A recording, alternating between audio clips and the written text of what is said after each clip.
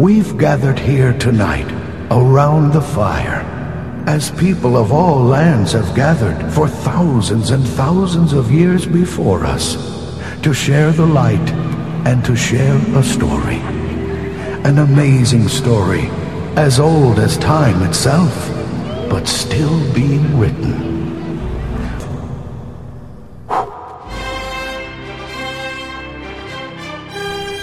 Hello and welcome to Two True Freaks. I am Scott Gardner and I'm joined as always by my best friend, Chris Honeywell. Hello! Hello! And this is something of a special episode for us. Yeah, I've been looking forward to this episode. Yes. Let me tell you. Me too. And I cannot believe... Well, here's a bit of history for you folks. You know, for one thing...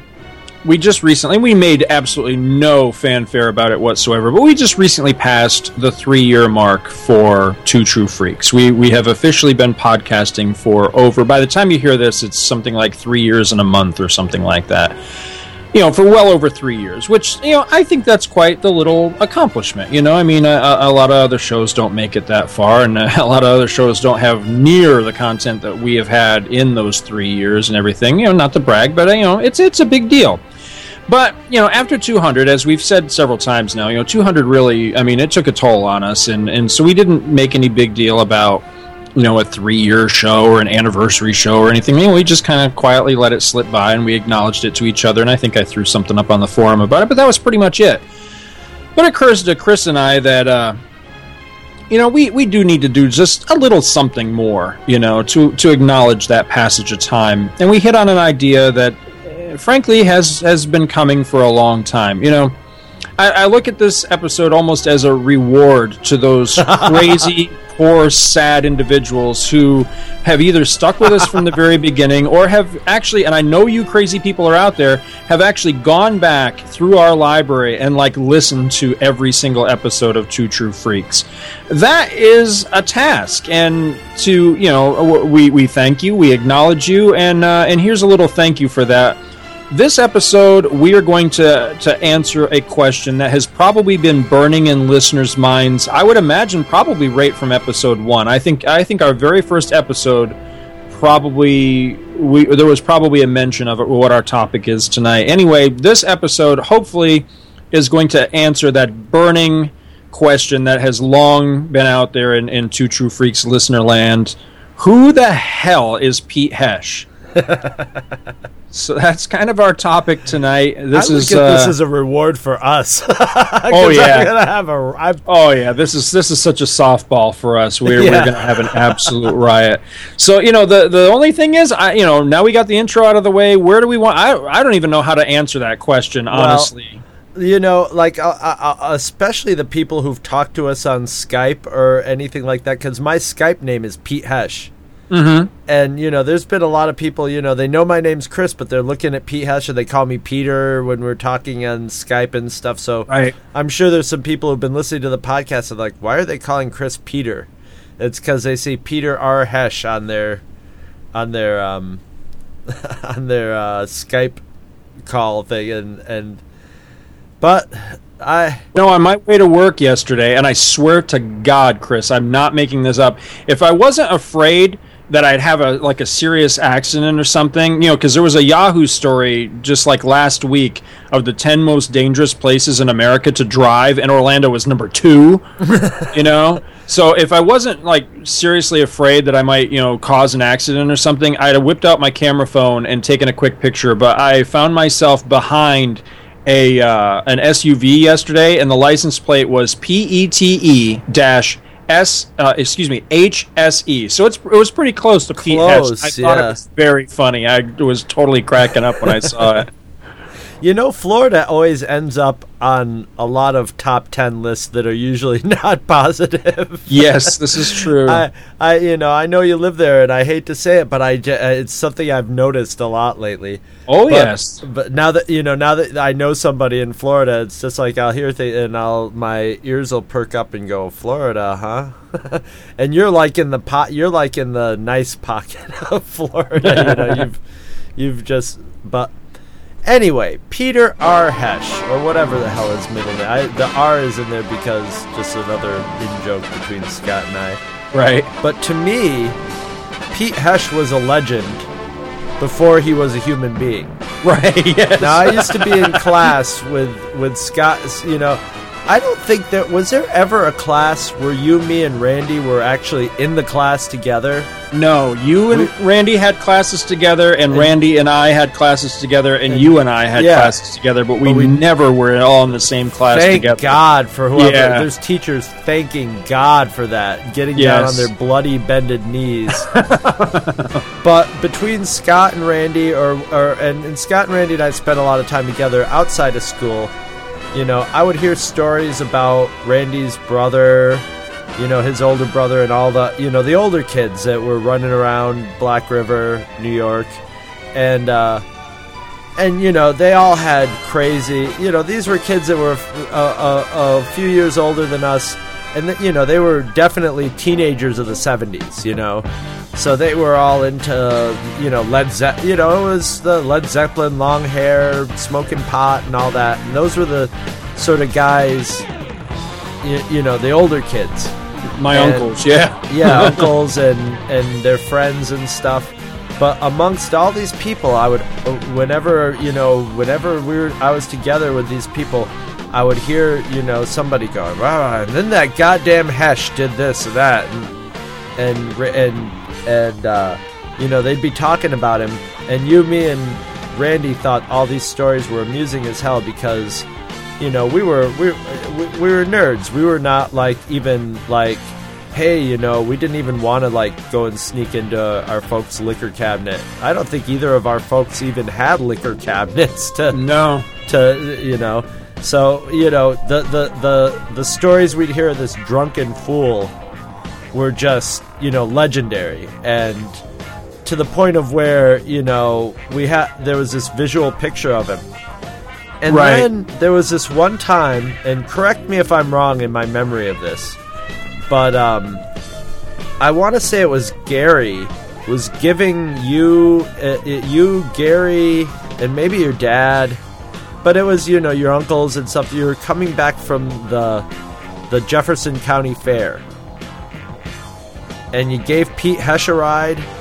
Oh, when I recorded it that time? You had your tape recorder. No, it was my grandparents were driving, and my grandfather did not like Pete Hesch at all. He considered him a bad influence. Imagine that. Really? And you know, so it was like my grandparents were in the front, and maybe one of us kids was between them or something. And then, because I remember. To my memory, a lot of people were in the... Maybe my grandmother wasn't with us, but I remember a lot of people in this car. I remember Grandpa driving, and I know it was me, Randy, Ronnie, Pete, and I want to say there was maybe one or two other people in the car. And we did. We gave Pete a ride home from the fair, or from the fairgrounds, and I recorded the whole thing. And I'll hand it back to you because I'm not sure where you were going from there. Well. This was in the day when Scott had this little handheld, you know, it wasn't a Walkman per se. It wasn't like a stereo. It was a little recorder, you know, right? Memo thing. And you used to carry that everywhere with you. We'd tape movies with it. We'd tape whatever we were doing, and then listen to it and laugh. So I remember you and Randy just going, "We finally got Hesch on tape." You know, and you guys had been doing your vocal impression of him and stuff. And here it was. And the guy who didn't say much of anything funny, but there's a delivery to it. And as we go on in this episode, you guys will start becoming familiar with the speech patterns of Pete Hesch or lack thereof. And we would just listen to it over and over and crack up just because, you know, it was like capturing a rare bird on film or something, you know, a rare breed of spotted lizard or something. So I'm sorry, go ahead. I just had this huge picture of him built up in my head because of you and Randy. Right. See, I think the way you brought this in was perfect. saying that he was a legend before he was a man to both of us, because Yes. there's two people in my life that were that way, and they both have similar origins. They have Black River origins, where it was my dad and my older uncles and everything. And they would always tell these stories, like you were saying, and two names would come up all the time, and it was Jack Slater and Pete Hesch. And Jack Slater's a whole different story. We'll get into that some other day, maybe. Jack Slater and Pete Hesch will be... Jack Slater will come up later in this story, Oh, because that's he true. figures into one of our major Pete Hesch story. But, for years, I mean, literally years, I remember hearing these stories about Pete Hesch. Now, to give a little bit of background as I know it, and again, it's perfect that you say legend, because I could have this story completely wrong, so it makes it fun that it leads like a legendary type of like Paul Bunyan bullshit to it, you know what I mean? Mm-hmm. To my knowledge, to my understanding, Pete was like a high school contemporary of my dad and my Uncle Gary. Because Pete and my Uncle Gary were friends, despite the fact that they didn't treat Pete too well. Well, I think Pete was a bit younger than them. Yeah, I think that he was a bit younger, but I mean, like I say, like maybe they were like seniors and Pete was like a freshman or something. Because I think he was younger, but he hung around with them, and I think one of the big things that made Pete part of their circle was that Pete was a what do you call it? Not a roadie. The guys that follow bands around? What do you call Roadies. that? Okay, all right, roadie. He was a roadie for my uncle's band, and I don't know what function he ever served other than whipping boy, but he went to like all their concerts when my uncle was in Glass Hammer, and they toured all over Canada, like the regional area. Yeah, the regional, the lower east. What'd you call it? East Coast, I guess. The lower East Coast section of Ontario and that province. And around like the upstate New York area. I mean, but they had a pretty good touring circle that they went in. Pete always seemed to go with them and wound up very much the butt of their mischief and stuff like that, because and in a lot of ways he was the prototypical roadie. That's the yes. Roadies, I've worked a lot backstage, and roadies are often visually, they're often like sort of a more functional version of Pete Hesch. Right. And, to my recollection, I'm almost positive that the first time I ever laid eyes on Pete, much like the first time I ever laid eyes on Jack Slater, I had no idea the person I was looking at. And I don't know what I was expecting. But, after years of hearing stories and having a visual image of this person and hearing all these crazy, fantastic, hilarious tales, you have whatever perception you have, and then to meet the person, it was very odd. In Jack Slater's You're case, expecting a wild man with Pete, yeah. Well, in Jack Slater's case, it was very disappointing because he was pretty much just an average dude. Right. But Pete was like, holy shit. I had no... Yeah. The best description I can give for Pete, honestly, is say like Popeye the Sailor Man 20 years later, like after he's like seriously gone to seed. You know what I mean? Popeye the Sailor Man's been hitting the bottle. Yeah, exactly. Well, Pete had the gut. Yeah. He had the dentures, which he didn't often wear. So that makes your chin do that weird disappear up your mouth. Yeah. Pete often used to also take out his false teeth to amuse people. See, I don't remember ever seeing Pete. I only remember hearing about it. I remember hearing Randy talk about it happening outside of his house. And I've known other people who've had false teeth who could flip them over in their mouth and go blah and stick them out, and I could totally see. But mostly you would see Pete without his false teeth, and then he would do what those people with false teeth do, is sort of gum and go, right. Gives you this, it makes you look like those puppets from Sesame, those alien puppets who are like, book, you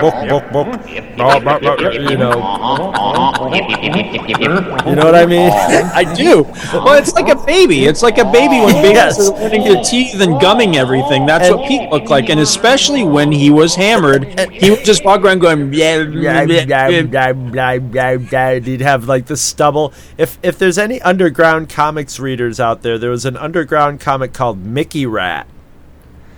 And Mickey Rat was pretty much Pete Hesch.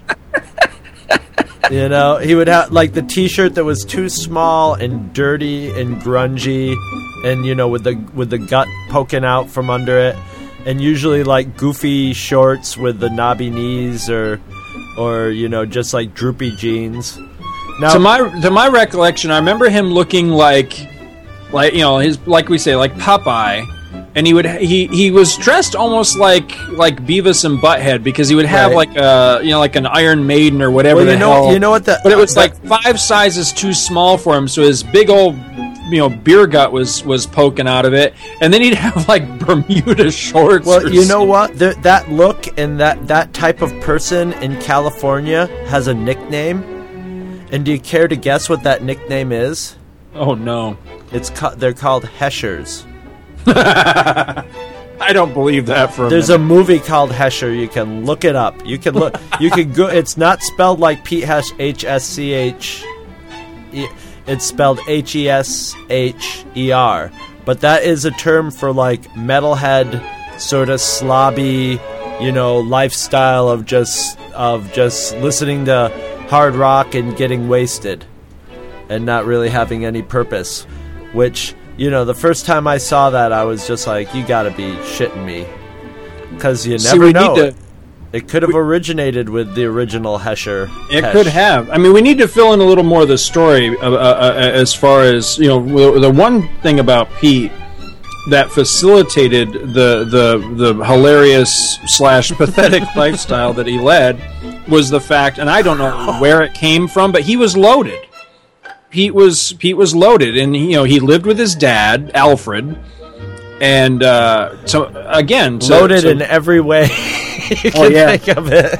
But, you know, to my knowledge, and again, I'm getting all this information, you know, from both my crappy memory, and this is stuff I was told, so I don't, you know, and a lot of it came from Randy, who used to love to just fuck with us and tell us, and you know, love to lie. Shit, you know? Yes, yeah.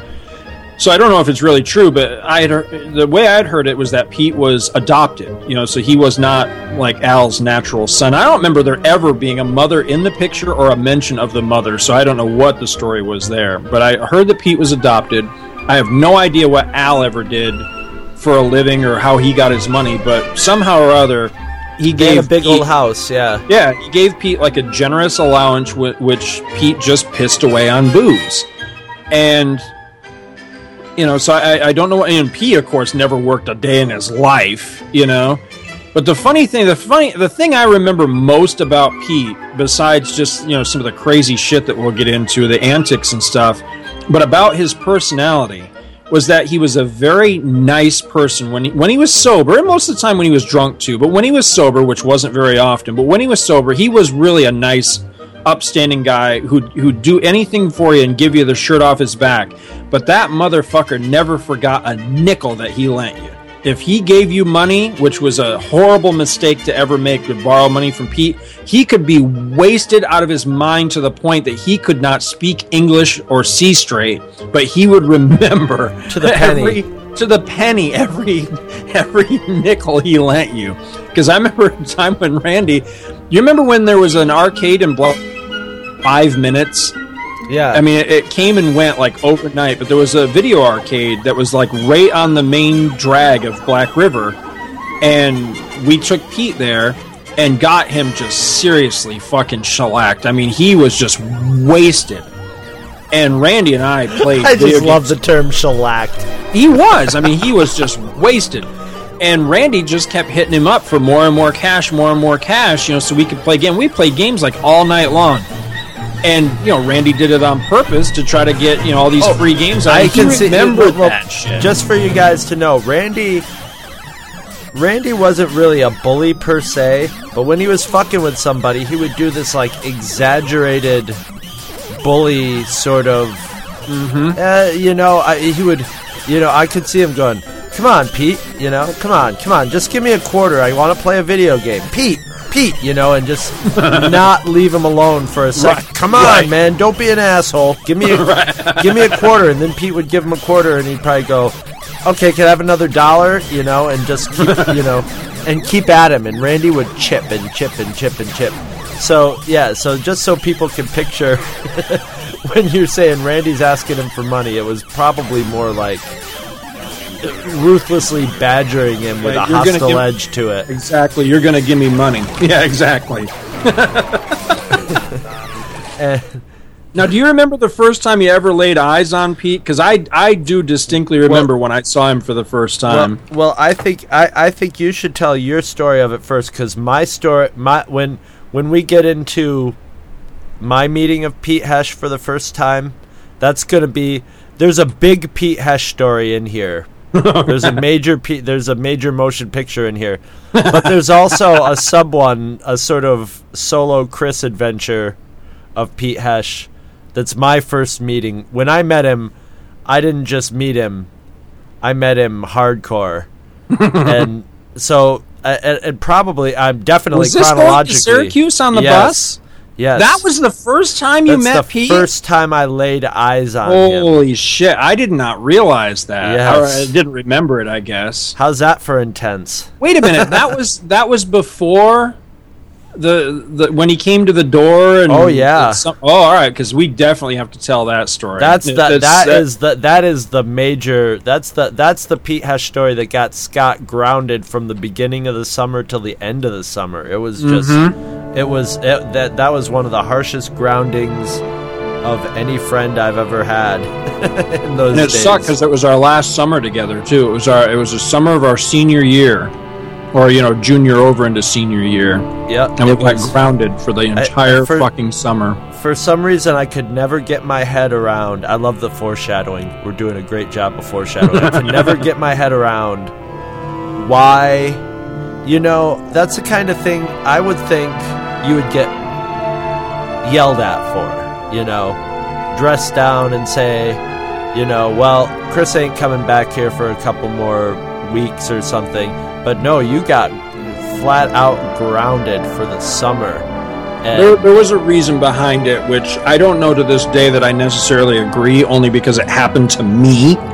But I do now as a parent realize what the reasoning was behind it. But we'll get into that when we tell the story. Yeah. But I think chronologically, I'm sure you met Pete before me. So we should probably go with your first taste of Hesch. Well, I was young. And I'm pretty sure we must have still been living in Carthage at the time, which makes me even younger than I would have thought, because I remember Empire was out when we were living on West End in Carthage, because that was right around 1980. Or Empire was out in 80 when we moved. Well, I remember playing with all your Empire. Empire toys at West End. Yeah, and it may have even been a little bit later than, but. The first place I remember ever seeing Pete was there was that bar. Shit, I can't remember the name of it. It was over. Do you remember where Dwayne Camage used to live in Carthage? I don't know if you ever knew Dwayne. I knew Dwayne Camage. Oh, okay. Did you know where he lived though? Not really. It was over in that. I have no idea what the name of the street was, but it was the same street where Mike's Quick Stop was. That street that kind of run parallel to the old train tracks and that. Uh-huh. And there was a bar that was over there. It was like this fucking dive. And we rode past it all the time on our bikes and stuff, but I'd never set foot in the place. I was a kid. But it was just this like neighborhood bar. And one night, I'd never went to the place before or since this story, but one night, for God knows whatever reason, my dad let me go with him while he went out one night, and we wound up there. And I remember being me and Dad and my Uncle Gary, and then this fucking guy that was with, maybe Ronnie might have been there too, I forget. But I remember this guy that took this serious liking to me, and I thought he was funny. And I didn't, as a kid, I didn't realize at the time it was because he was, fucking alcoholic, And he was just funny. He took a liking to me, and you're Skipper's boy, yeah. And he's, he thought it was really funny. Yay! Okay, that's it. The first Pete Hesch voice of the show. I love it. I was just wondering, when are they going to finally get to hear someone do a Pete Hesch imitation? Don't worry, more to come. And it wasn't until I think even after the night was over and everything that somebody told me, or I learned later on or whatever, that was Pete Hesch, and I had no idea. I just thought he was this weird, freaky guy that they met at the bar that night or something, you know? And that was the first time I ever met him, and I remember telling Randy about it later, and him thinking it was really funny and everything, that, I finally had got to meet Pete and everything. But I remember him, he was really nice that night. He wasn't, particularly over the top like I thought he would be, or all the stories and everything. Well, he was that's actually the thing. Pretty he cool. was not a malignant person. He was not a person. I mean, when as you'll see in this story, he never does anything mean or hateful. It's just, on some level, I feel bad about the way we treated him and how we got a laugh out of it. But, I also realize that we were stupid kids, and I also realize that on the same level it was also fucking hilarious. Right. But, it's all part of life and the reminiscence of life. But as you'll see in the story, Pete never really... I mean, he'll say some things that are sort of, he'll sort of curse someone out, but, Pete never did any... at the end of this story, you'll probably think Pete Hesch is a better person than Scott and I. Right. But, because, he was, you're right. He was he was a nice guy. You got the feeling that maybe at one time he might have been actually kind of bright and precocious, but that time was long pickled ago. out of him. Yeah. To the point. And I've seen him smoke pot, and I know that he drinks like crazy, but who knows what other drugs that he did that he probably wouldn't do in front of us, at that age. Yeah, but see, I never saw him do anything but drink. Right. And I think that was definitely his main vice. But, Pete lived through the 70s, and he was Pete Hesch. There's probably a lot of coke went up his nose, and who knows what else. The 70s drug use was pretty pervasive amongst everybody. So, Pete Hesch, he was, but yeah. Oh, I'm sorry. I totally derailed your. No, that was pretty your much story. it. That was the innocent beginnings of my association with Pete, and that was probably the tamest story I can remember, because everything else after that was always like just a crazy explosion. It was like a carnival ride. It was always some crazy wild thing. Because I can remember a lot of it had to do with concerts. I can remember coming back from a lot of concerts where he would just be plowed. And Gary and the other guys would just be merciless in the way that they would pick on him and stuff. Because a lot of time, it was upstate New York, so it's, it's cold all the time, or a lot of the time. And I can remember, like, in the dead of winter, it's fucking, the temperature's below zero. And they would do shit like everybody would bundle up. Or coming back from hockey games is a good example. They'd be coming back from hockey games, and all the guys would bundle up in all their hockey gear. So they're snug as a bug in a rug. Well, Gary would turn the fucking air conditioning on, turn it all the way up as high as it would go, and then put all the windows down. So Pete's sitting there going, "Yeah, you put the windows on. It's a little cold."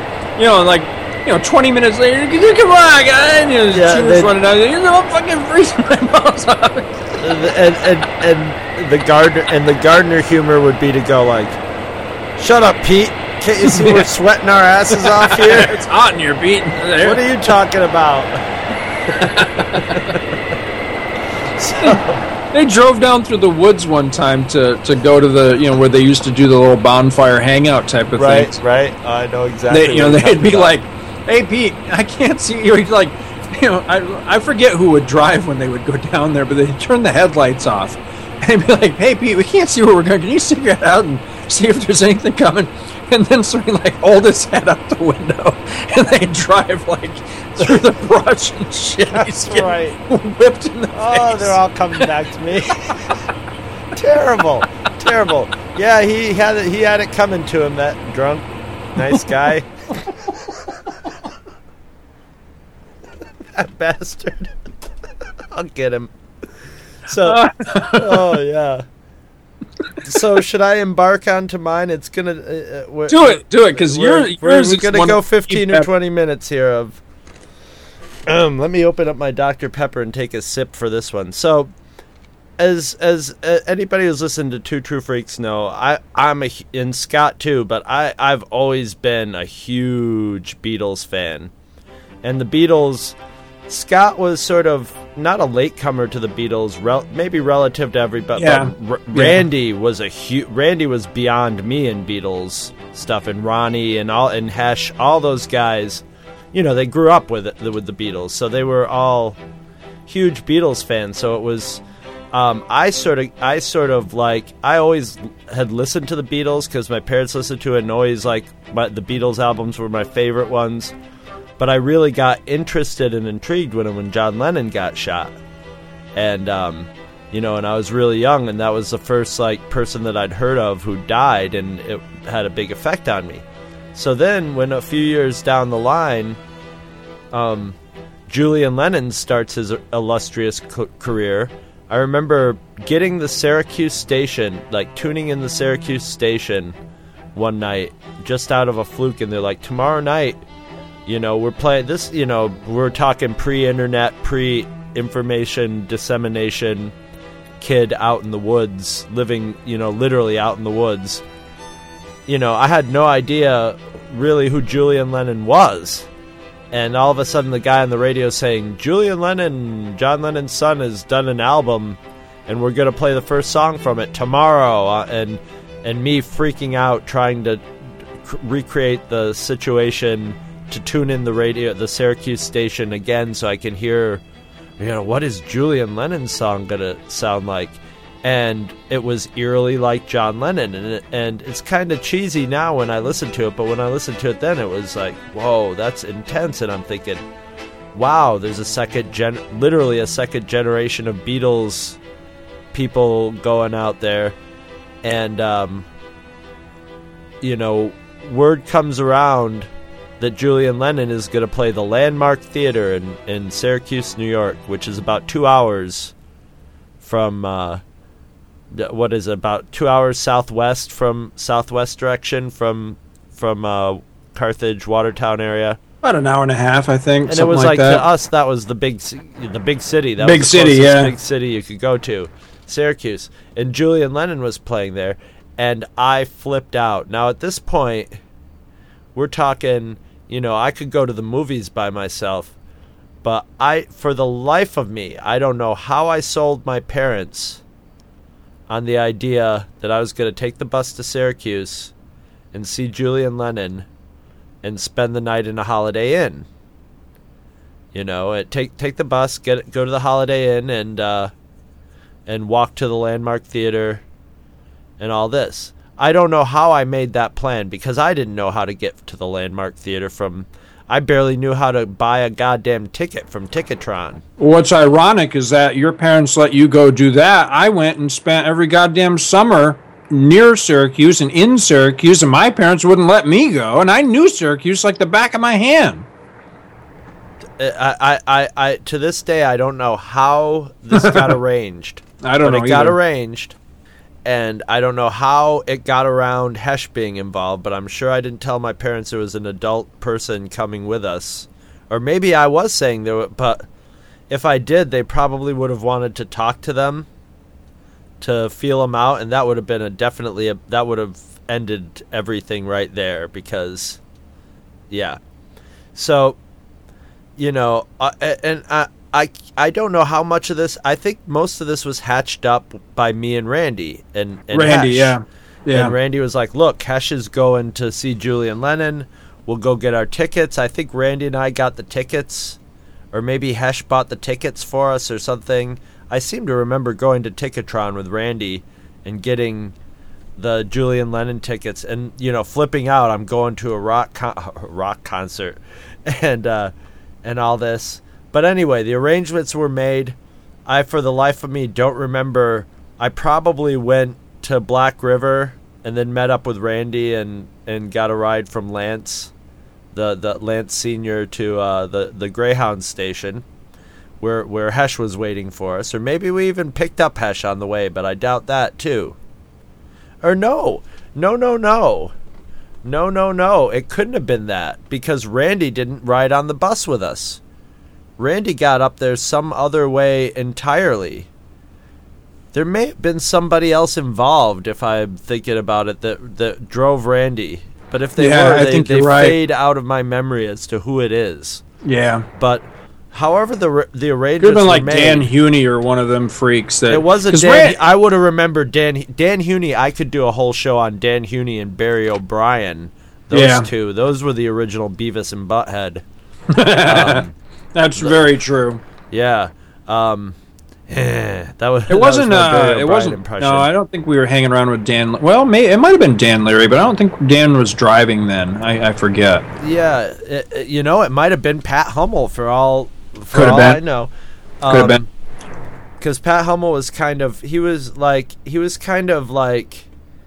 I remember him being the quiet fat kid, and then in high school he got kind of big, and he was just a little more. He was a little more mature than everybody else, but he was just kind of kept to himself. But anyway, somehow, and I don't know why I can't remember how I got to the bus station, but I went to the Greyhound station and met Hesch, and like literally, I remember I can't remember anything before this, but I remember walking in the doors of the bus station across from Dandy Donuts, and immediately. It was like, there's Hesch. Out of all the people there was no way that it was anybody else. From all the descriptions had been so dead on accurate, and it's like, hey, I'm Pete. And he was kind of usually if you got him sober, he kind of had that North Country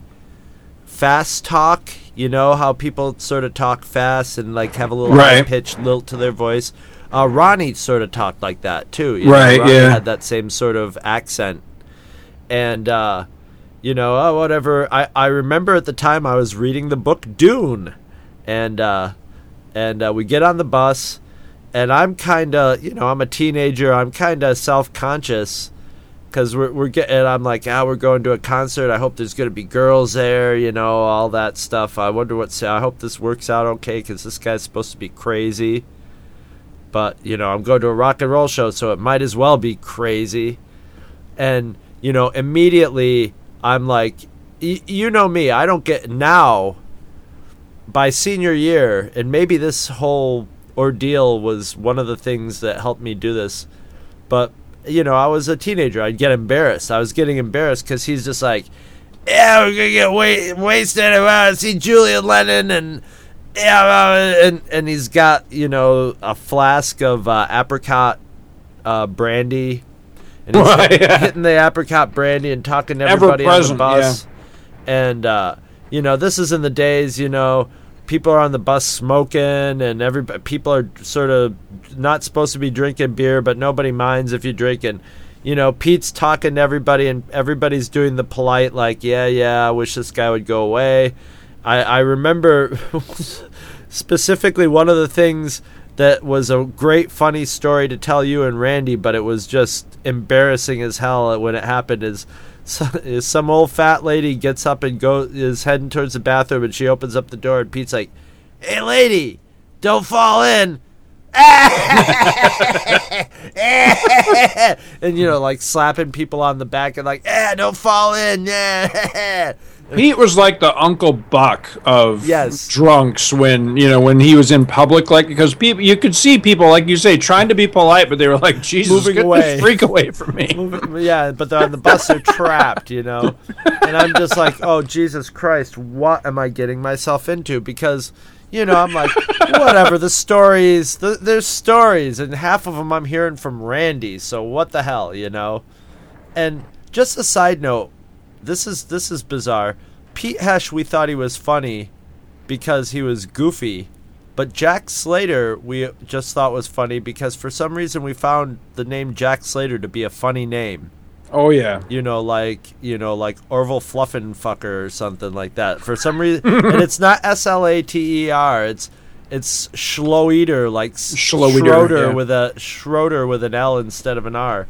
Right. And so for some reason, we always thought that even though Pete had the funny name.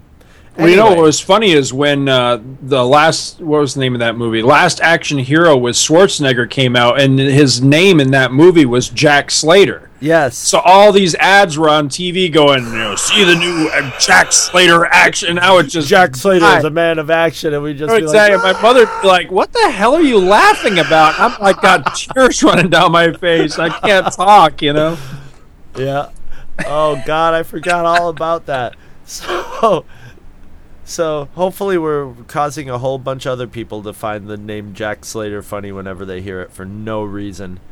So that's all I remember of the bus ride. I did a lot of reading and ignoring and being polite. So then we get to Syracuse, and I don't know I can't remember if we walked from the bus station or how we got there, but it's not very far. We had a room at the Holiday Inn. And in Syracuse, the Holiday Inn, I don't think it's the Holiday Inn anymore, but it was a big circular, cylinder building, very 70s style kind of. And to me, that's like fancy big city skyscraper, Oh my God, I can't, I'd never stayed in a motel, much less a hotel at that point. So, we're walking in the lobby. I never realized you lived such a sheltered life before that point. At that point, yeah, I had been, I'd been a hick. I'd done a lot of reading, so I had visualized things in my mind. But yeah, it was like, I'm in like awkward, weird fitting clothes, super nerded out, going to a Julian Lennon concert. Oh, maybe there'll be some girls there. I hope that, I hope this P. Hesch guy isn't too out of hand. But at the same point, I'm really kind of eager to get to Syracuse, get to the hotel room and stuff, because we're going to meet up with Randy. And once Randy's there, I'll have someone I know, that, and at least there'll be someone I know there, and I know will be in control of their faculties.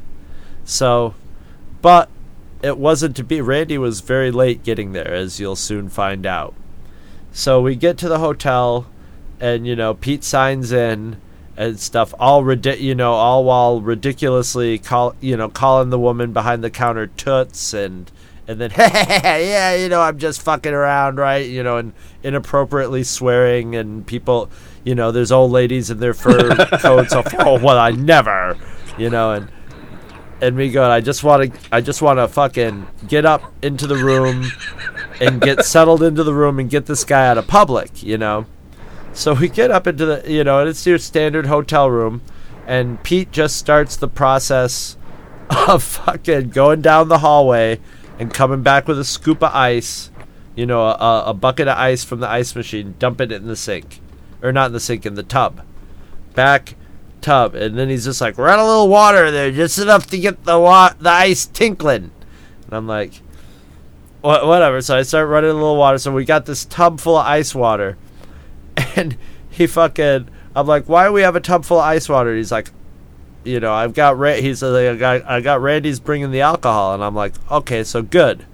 This guy's not going to be able to hit the bottle until Randy gets here. I'm thinking, high school kid hick thought, not thinking Pete can go to any bar, he could go to the hotel bar, he's loaded, he could go get his alcohol anywhere.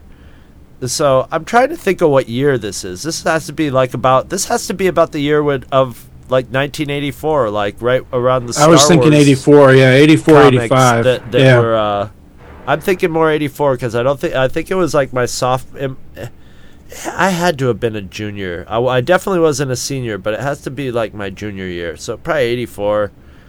But anyway, or 85. Anyway, he's Brandy's going to bring the beer, and I'm okay. So then he opens up his suitcase, and it's just a moving bar. It's just bottles of apricot brandy, flasks, stuff. So he starts taking some bottles out and putting them in the ice, and he starts mixing up drinks, and yeah, this is gonna be great. Get wasted. You want to drink it? I'm like, nah, I don't drink it. Yeah, I don't know what you're missing. Start smoking joints, and at this point, like, to me, like, somebody smoking a joint was just like, whoa, that guy's breaking the law. I know it sounds incredible, but it does. I was in shock. I was just, at the same time, I wasn't going to be like, don't do that, sir. That's certainly not legal. But I was just like, okay, going with the flow. And I'm like, at that point, like, philosophically, I don't think I had anything against it. I was just like, it's not for me. My mind is sufficient for that, And so that was the first time I'd ever, consciously known I'd seen somebody smoking pot.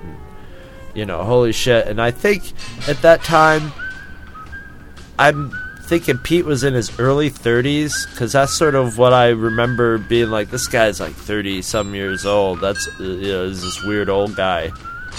And so then Pete goes into the bathroom and is in the bathroom for a while, and, I'm setting, we've got a boombox there, so I set up the boombox, and what are we listening to? Give My Regards to Broad Street, soundtrack by Paul McCartney. I can wait another day. No more lonely nights. And Pete's in the bathroom and he's taking a long time, and finally comes out fucking with a towel in his hand in a fucking like red and white speedos and like Moses the Lawgiver sandals and a fucking tumbler with ice and liquid in it, and he's just like, come on, we're going down to the sauna. And sure enough, we go down, there's a pool, and we go into the sauna.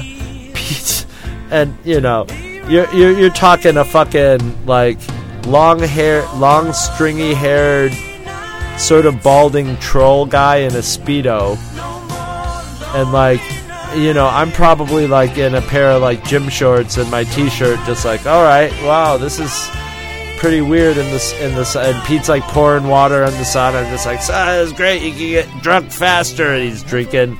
And meanwhile, I'm starting to notice he's drinking, like, he's like drinking a drink out of the ice, putting it down, it's gone, and then the flask is at his lips, and I'm wondering, where the fuck is the flask coming from? This guy has a towel and a Speedo. And then the next thing you know, his fucking tumblers, got booze in it. He's drinking, and it's just like, this guy never stops drinking, but I'm not really seeing him pour that many drinks. How the hell is he doing it?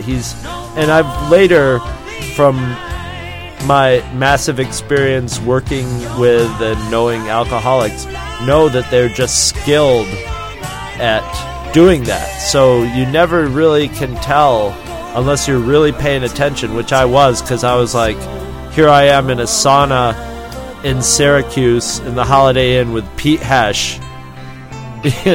How the hell did I get here? So I'm watching every detail. How the hell is this guy drinking so much? Drinking and drinking and drinking and drinking and drinking. And so he's starting to get just fucking loaded. By the time we leave the sauna, he like half jump falls in the pool and like climbs out. All right, it's time to go back up to the room. So I fucking, we get in the elevator. He's talking to everybody in the elevator. Now he's wet and shaggy and in a towel with a drink in his hand, heading back up to his room. This is total roadie stuff. This is a total roadie lifestyle, but I just had no idea. So then we get up to the room, and then Pete's like, I'm going down to the bar for a little while. So he goes down to the bar, so I'm like, have this view out the window. I'm just like, totally transfixed, looking out over Syracuse, and like, wow, big city, fucking adventure. And Pete's down at the bar, and I'm just like, happy to have a break from Pete. And Pete's like, I'm probably glad to get away from that square, from that stupid kid, So that square. Yeah. Yeah, nothing but a brown shoe square. So then Randy shows up, And Randy's Jesus. got beer out. He's got duffel bags full of beer, and he's just like, oh, okay, here's what Pete was talking about. And he's like, dumps them all in the tub, and so they're frosting up in the tub. And wouldn't you know it, like radar, boom, in the door is Hesch. But now he's Hesch drunk. There's no more like, really like coherent string of sentences anymore. He's stumbling. And he's... See, this is the Pete that I'm most familiar with. He's leaning against the wall and slurring his words. And Randy's fresh. Fresh out of the car trip with his friend and with the beer. And Randy's cracking a beer. And I'm like, oh, so I'm like, oh, okay, let's drink. And, meanwhile, there's probably a couple hours before the show. And we've determined that the Landmark Theater is within... walking distance of the hotel. So we know that just when it's time to go, we can go. So, I remember what it was. Pete had all of our tickets, and Randy immediately was like, Pete, do you have my ticket for Julian Lennon? And Pete's like, yeah, I got your ticket for Julian Lennon. Well, I want my ticket. Yeah. Now! And then Pete's like, and I think Pete would like forget from second to second that he's supposed to be getting Randy's ticket. So Randy, in Randy's style, starts going, Pete, you have the tickets, don't you? Don't tell me you don't have the tickets. I have the tickets. You're a liar. What did you do? Did you scalp our tickets? You scalped our tickets, didn't you? So finally Randy gets the tickets, and more beers drank, more Paul McCartney is listened to. And, meanwhile, Pete's going into the bathroom and pissing, and Randy's, how Randy would have that sort of like, it was almost like a Roscoe P. Coltrane laugh. He would just be like, hee hee hee hee, and he'd be just like, ooh, old Pete's getting wasted, huh? Because he knew what was ahead. He fucking knew. I had no idea. And now that I look back on it, I know Randy was just eating it up. He was just yeah. Oh, God, Chris is now going to see... And Randy, you talk about winding the monkey, and yes. You talk about being a facilitator, kicking the hornet's nest. If it meant that hilarity was going to ensue, Randy, Gary, none of those guys had a problem with facilitating. Pete more Heshified as the night. Oh no, Randy was feeding him beers and just like. But Randy was doing the old good cop, bad cop, where he was both the good cop and the bad cop, where he would be really nice to Pete 1 second and just like, fuck you, Pete, the next second. And then, and then nice again, and just sort of smoothing him down and then ruffling him up, and smoothing him down and ruffling him up. And, meanwhile, Hesch is back in his t-shirt. Now we get back to one of the common themes, the money. Randy, this time... starts telling Pete that he owes him money for the beer and that he wants it now because he wants some money, for food or whatever, and Pete is just like, fuck you, you owe me $5.35 from the time you was playing video games. Randy is like, no, Pete, you owe me $25, and it kept getting a higher and higher amount until Randy was like, give me your wallet. Don't make me take your wallet from you, Pete. Where's your wallet? I ain't telling you. Where's your wallet? And he's like, Randy's like frisking him for his wallet. And Pete's like, unable to put up a fight. All he can do is sort of flap his arms around and stuff. Well, it escalates and it escalates and it escalates till Randy literally opens up the window. I was waiting for this part. Hangs Pete out the window, not like by his feet or anything, but Pete was about halfway out the window, and Randy's holding on to him. He's like, God damn it, Hesch, I will toss you out this window. You are so drunk that nobody will believe that you didn't just walk out that window. Where's your wallet? You owe me $45. I ain't getting nothing from me, but go ahead and throw me out the window, you bastard. Go ahead and throw me out the window. I don't fucking care. I don't care. And then he was starting to do like a cry, the Pete Hesch cry talk, which wasn't really like, he wasn't crying, But I've heard this from other people who get really drunk and they revert back to like a 10-year-old boy who's asleep, and you wake him up and it's like, come on, Billy, time to go. Well, I don't want to go. No, I don't want to go. No, time. Isn't he funny when we just wake him up? But that would be, yeah, no, everybody is. And so then Randy pulls him in and then starts being nice to him again.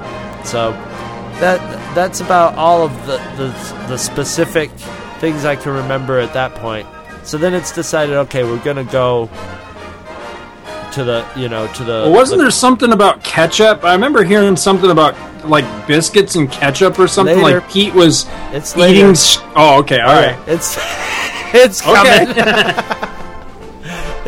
That's later on. So now it's time to go see Julian Lennon. So we start heading down the road, and if there's anybody who's sensitive about racial speech, you might want to plug your ears for a little while. So we start walking down the street, walking down, and the bus station, the Landmark Theater, the Holiday Inn are all. Syracuse has like a lot of sort of overhead highway running through it. Like what the main street is sort of elevated and goes right through the middle of Syracuse. And so there's a lot of like overpasses and stuff, and that area is kind of a seedy neighborhood. And so we head out, and country mouse, I'm just like, ho, look at city life. We're heading towards the Landmark Theater, and Hesch is coming out the door. Now he's in full Hesch, not quite full Hesch mode, but he's stumbling, and he's a zombie. Basically, he's moving no faster than a George Romero zombie. And Randy and I are, high school kids. We want to get to the fucking concert. We're primed, So we're like, fuck him, man. We got our tickets. Boom. We start hauling ass down the street, just ditching him. Literally, just like ditch Hesch. So we start heading down the street, and he's like, hey, where are you going? Hey, guys, wait up. Hey, wait up. And we're like, Randy's just like, and like, take it off. So, we're about a block down, and we realize we don't know where the hell we're going. We're just ditching Hesch. So we go up to, a parking lot, and, there's a parking attendant who's like an older Morgan Freeman, like really black, sort of kindly looking black man. You know what I mean? Just sort of in his attendance outfit. Morning, Miss Daisy. Yeah. And we walk up and we're like, hey, do you know how to get to the Landmark Theater from here? And, it's a question he's probably heard 8 trillion times. He's like giving us directions. And we're like, oh, getting directions. Down the street, we hear Pete. Hey! And now Randy's starting to crack up. Hey! And he's like, a block away. He's like, wait up, guys! Hey! Niggers! Hey! Hey, you niggers! Wait up! See, he would do shit like that. He would do that, and I remember a lot of times he would stagger through the middle of the fucking... It could be a 20-lane interstate where everybody's driving with their headlights off, going 100 miles an hour, and that drunken asshole would be able to make his way through it. It was like those movies you see where like somebody gets conked on the head. It's the luck of the it's the the blessing of the god of the drunk looking over him, like Bacchus is looking. I swear to God, yeah. Well, let's just say the parking attendant was not the only person of color within earshot. Not that area.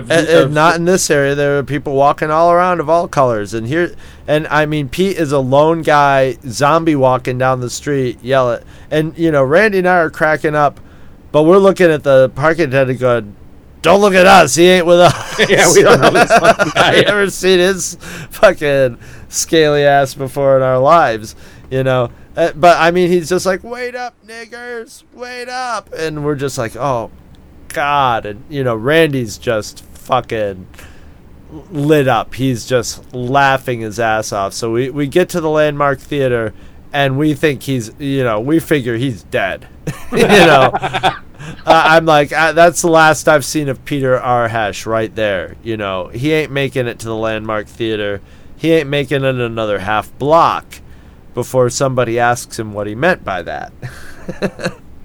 So, we get in, and it's a seated concert. So Randy is like in a whole different segment of, I think Pete might have bought my ticket because Pete's ticket was next to mine and Randy was in some whole other place. So Randy probably bought his ticket at a different time. So basically I was at this concert all alone, and here I am in my like awkward clothes. Who's next to me? Just another awkward, hot little high school girl. And I'm just like, oh God, this is awesome, and like, and she's there with her mother, and her mother's a spaz. Her mother won't stop talking to me. I saw the Beatles at Shea Stadium, blah, blah, blah. I screamed so loud that I passed out, and they stacked me in a pile with all these other girls, and I woke up at the bottom of a pile of girls. The Beatles, and I can't wait to see Julian Lennon. I'm so excited for my daughter in this, and it was working out awesome for me because the girl's looking at me and like rolling her eyes and just like, isn't my mom uncool? And I'm like, yeah, your mom is so uncool. And I've also got some extra space during the concert because there's nobody sitting in the seat next to me because it's supposed to be Sneaky Pete.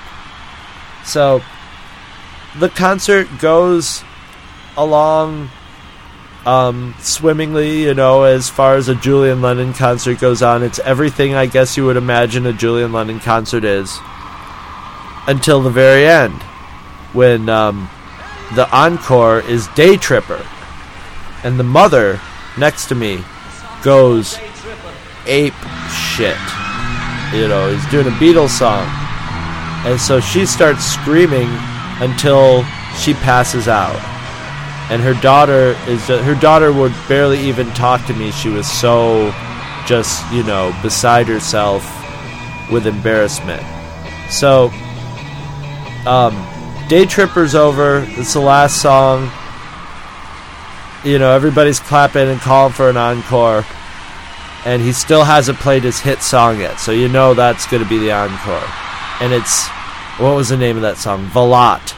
And it's a very quiet, somber song.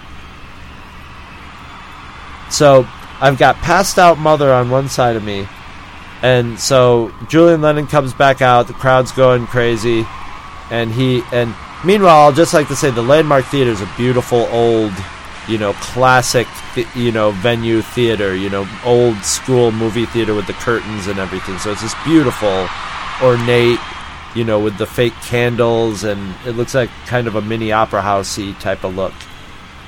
And so the encore starting, it's Velat, and the opening tones of Velat start slipping out, and what do I hear? Julian!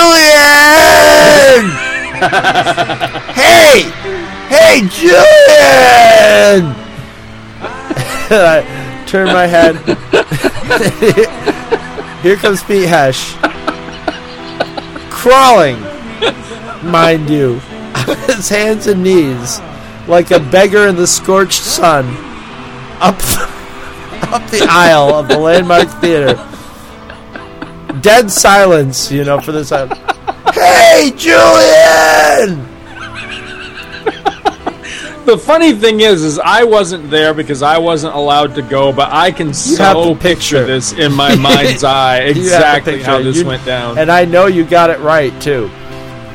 His guts dragging on the ground. And I'm just like, oh my good Lord. He made it. He was great at doing that, plumber ass crack thing, no matter what he was wearing. Well, when you have that troll body, man, you can't wear pants without. You need you need suspenders, and your pants need to go up over your belly button, and you have to look like that kind of goofy, or else you're gonna look like ass crack goofy. You're just stuck. You can't be. There's no dignified look, unfortunately, for people with that build. It's just sad. So So I'm just like, oh my God, the stories are true. Here he is. The concert's almost over. And you gotta imagine that whatever held him up between the show, he ended up drinking with a bunch of black guys. More than likely. My guess is. But, he got there just in time for the last song. And by this time he's crawling. So he's made it there on his hands and knees. He crawls right up to the front and starts heading right up on the stage. Starts crawling over the barrier, and of course, I see security grab him and start hauling him out. So then I'm like, well, so much for Hesch. So after the show, of course, I meet up with Randy, and Randy's just like, tears are coming down his eyes, and he's just like, did you hear Hesch? Did you hear Hesch? He came in right at the end, and I'm like, dude, he crawled right down the aisle past me, and he's like, what did he do? And I'm like, he tried to crawl on stage, and they kicked him out, and, we're laughing our asses off. So back to the hotel room we go, and we're back at the hotel room now, and just drinking beers and listening to music, and, generally enjoying ourselves. And then the phone rings, and we're like, oh, fuck, we're in trouble, Somebody's going to tell us to keep it. I'm thinking someone's going to tell it to keep it down, but I don't know about hotel rooms at this time, that nobody even knows that we're in there drinking and listening to music, Whoa. Badasses. So, the phone rings, and I'm like, hello? Hey, how you doing? Pete, is that you? Yeah. And Randy's across the room going, is that Hesch? And I'm like, it's Hesch. And I'm like, where are you? He's like, I'm with Julian Lennon. I'm partying with Julian Lennon. I'm like, you're lying. No, I ain't lying. And he's like, hey, Julian, get on the phone. And I'm like, oh my God, is he going to put Julian Lennon on the phone? He's like, you don't want to come on the phone. I'm like, and then Randy's got the phone. Hesch, where the hell are you? The cops have it. He's like, I'm backstage with Julian Lennon. And now that I'm thinking of the roadie aspect, maybe he used a little roadie secret handshake or something and really did get backstage with, but, and then Randy gives the phone back to me, and Hesch is just incoherent. It's just garbledy-goop, and the sound of people in the background, and, and anybody who's listened to my acted out first chapter of the Star Wars, now they'll know the origin of the Jawas voices in that. So Pete was in Razin mode at that point. So, Randy and I are laughing our asses off, and we're like, that motherfucker's never gonna show up here again, So then, about an hour later, phone rings again. Hey, it's me.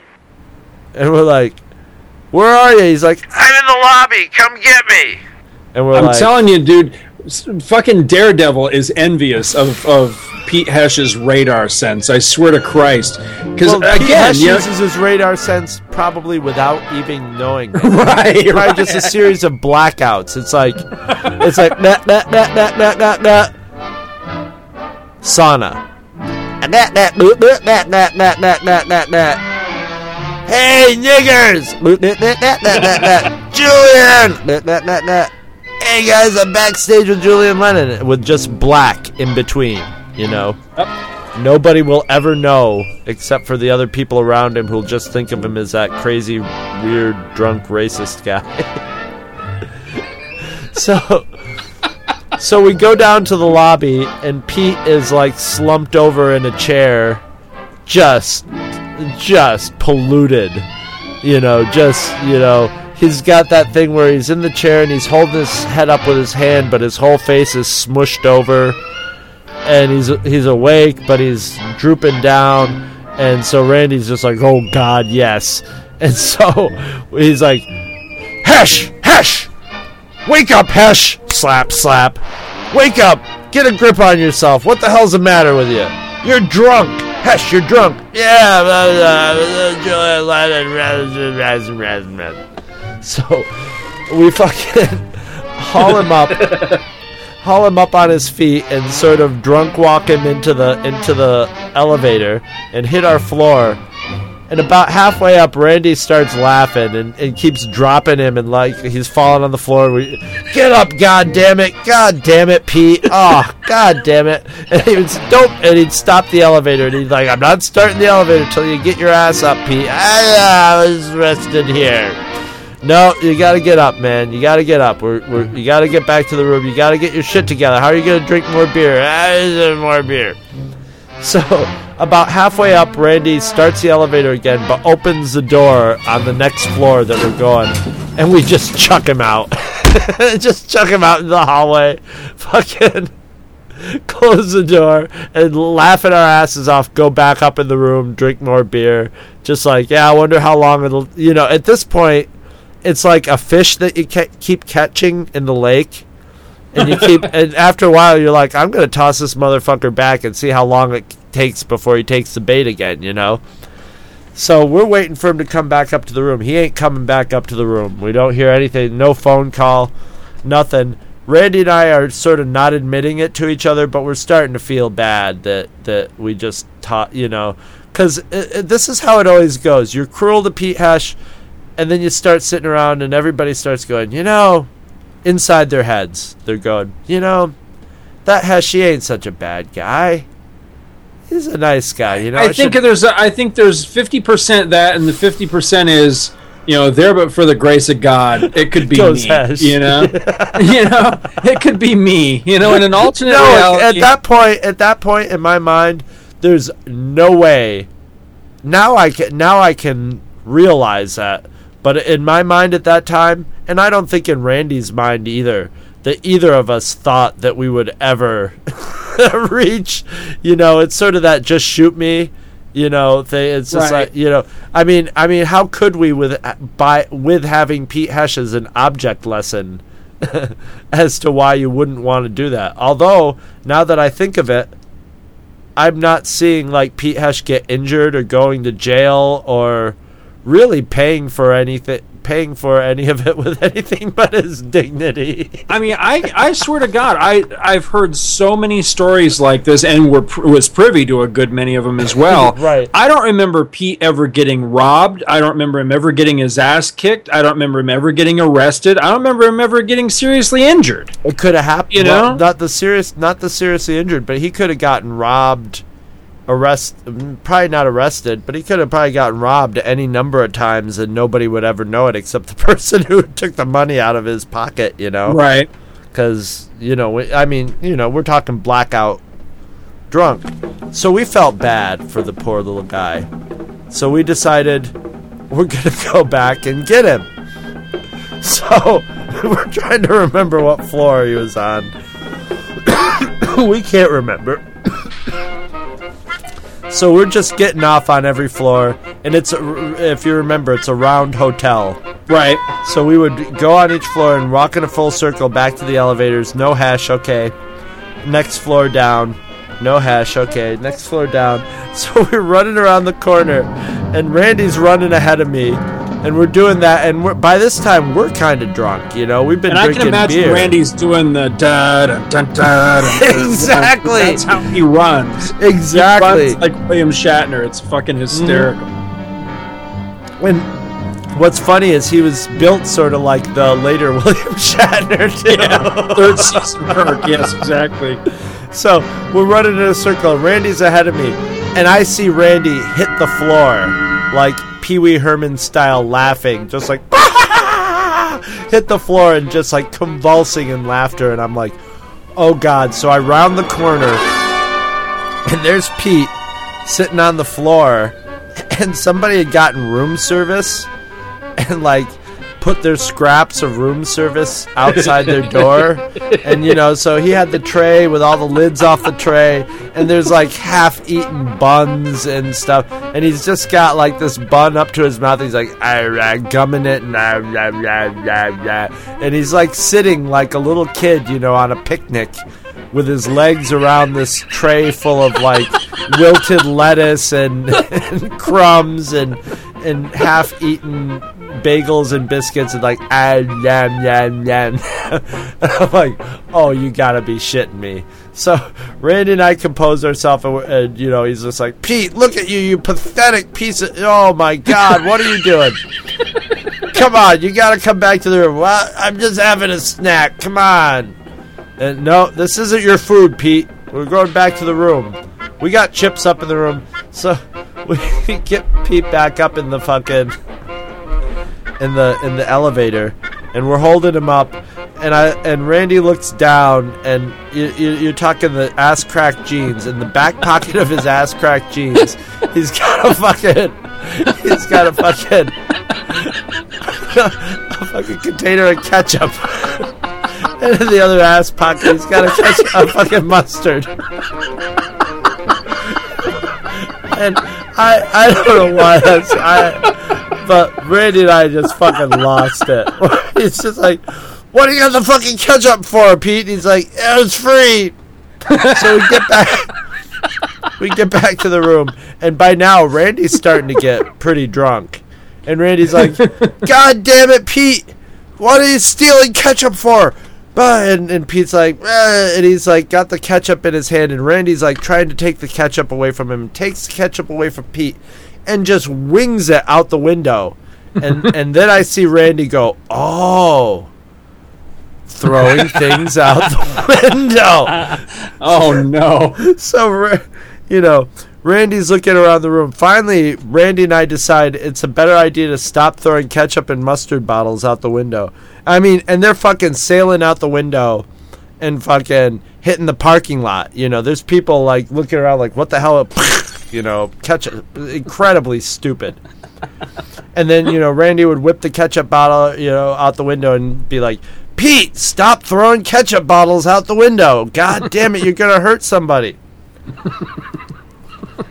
So then Randy and I got the bright idea that we were making paper airplanes and chucking paper airplanes out, but that got boring. So then we elevated it to cubes of ice from the bathtub, and then just, you know, by the end of the night, you know, there was more incidents of Randy demanding his money, but by this time Pete was like, it was almost slumber time for Pete. So we basically just fucking wrapped him up in like a couple blanket, like wrapped him up like a mummy, like tied him into the blankets and left him on the floor and continued partying the rest of the night. I don't believe I think I took the bus home. I think Pete rode home with Randy. But that basically was my first Pete Hesch experience. So I got a concentrated dose right off the bat, thanks to Randy, who I'm positive made sure that it was all set up to happen like that. But that's a good first concert too. First Hesch first like solo rock concert, even though it is Julian Lennon. It was not by any means very rock and roll at all. But so after that, I knew what that it was that the stories were, even if there was some exaggeration, there was probably some stuff left out that people forgot that was even more outrageous than the exaggerated story. Because I really don't. I haven't told that story in a long time, so a lot of it was just coming back to me. So I really didn't get a lot of chance to color it. No, you told it very well. That's pretty much the way I remember hearing it. Because I remember you and Randy both telling me stories about this afterwards, and that was a really weird experience for me because I really wanted to go.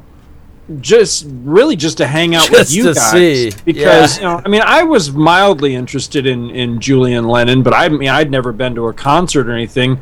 But I always found it very, very ironic that you guys got to go, and here I knew Syracuse better than either one of you. I'd been there a lot of times. I knew my way around and everything. I was a little more, city savvy, for lack of a better term. But what bugged me a lot about it was that, you were my friend. I remember Randy really taking a long time to kind of warm to you in high school, and I remember him always giving you a lot of shit and everything.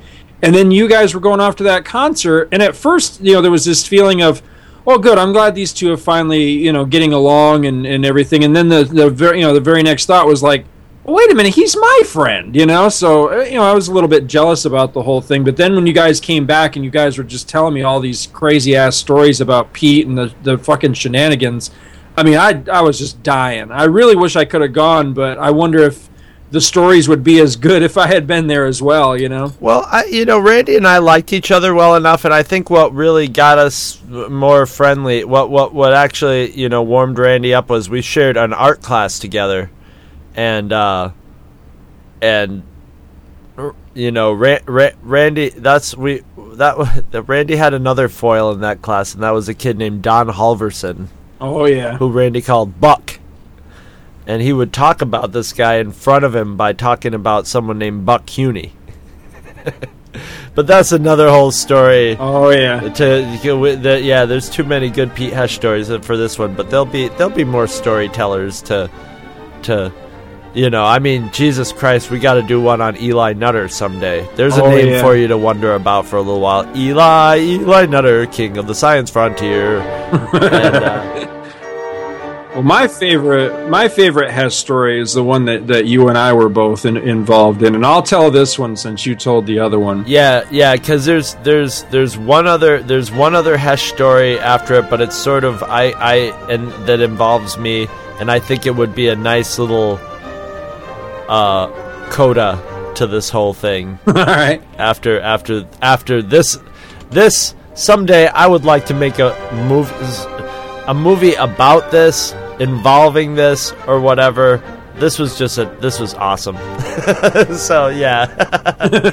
Do tell. Well, I remember, after the initial thing with the bar and everything where I met Pete, I saw him periodically from time to time after that, and it was usually pretty harmless. He was usually wasted, but it was always like, hey, how you doing? Coming or going from a hockey game or one of my uncle's concerts, or I can even remember us going over to Pete's house a number of times and just like listening to records and shit and hanging out over there. And like I say, he was fairly good guy and everything, but he was always just funny because he was just always plowed all the time. And then, time went by, and I can't remember the genesis of it, how it started, but, people have to remember, this was back in the 80s, man. This was way before anybody ever come up with, could even fathom the idea of, like, caller ID or Star 69 or anything like that. So, right. We grew up where there was not shit to do but get in trouble, just hell raise and just pull pranks and shit. And so we used to get together and just do prank phone calls all the time. And I can't remember how it got started, but we used to prank phone call people as Pete Hesch all the fucking time. And the poor slob that I think took there was two guys really that took the brunt of it, was Pete's dad, Al. Alfred. We called all the time. Yeah, Al. Yeah, I'm wasted. Can you come pick me up? Well, that's the ultimate challenge, calling someone's own father, doing an impression of him, and having them think that they're talking. And I gotta say, Scott and I were like interchangeable. Like, you could put us on the phone, and Pete Hesch was on the other line. As far as I know, there was nobody who was like, "Wait, this isn't Pete," Al did not catch on to that until Randy tried to do it. When Randy tried to do it, he blew it. And I remember, then after that, Al wouldn't buy it anymore. But for the longest time, it would be hysterical because you'd call him up and Al would get progressively more pissed as the conversation. He's like, "God damn it, Pete! God damn it, Pete!" You're a drunken, pathetic mess. I don't know what I'm going to do. Jesus Christ. And just bitching. You know, so you're trying to do your impersonation and not just die laughing at the same time. Well, of course, so there was always another person there just, like, laughing their ass off, in the background. Or, like, it was that, I mean, you never laugh as hard as you do when you're, like, middle school age, young high school kid. It's like, literally you could die of a brain aneurysm if you try to keep yourself from laughing at someone else's misery. So then shit didn't pan out with Al after a while. He just stopped, as soon as he would answer the phone and he'd be like, yeah, he'd just hang up, I'm at Tops, I'm wasted. God. We called him one time. I just remembered this.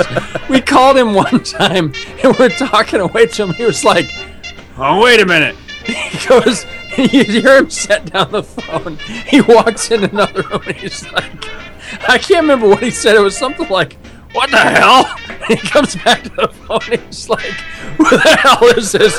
Pete's in the living room. So we had actually called him while Pete was actually in the house. It was hysterical.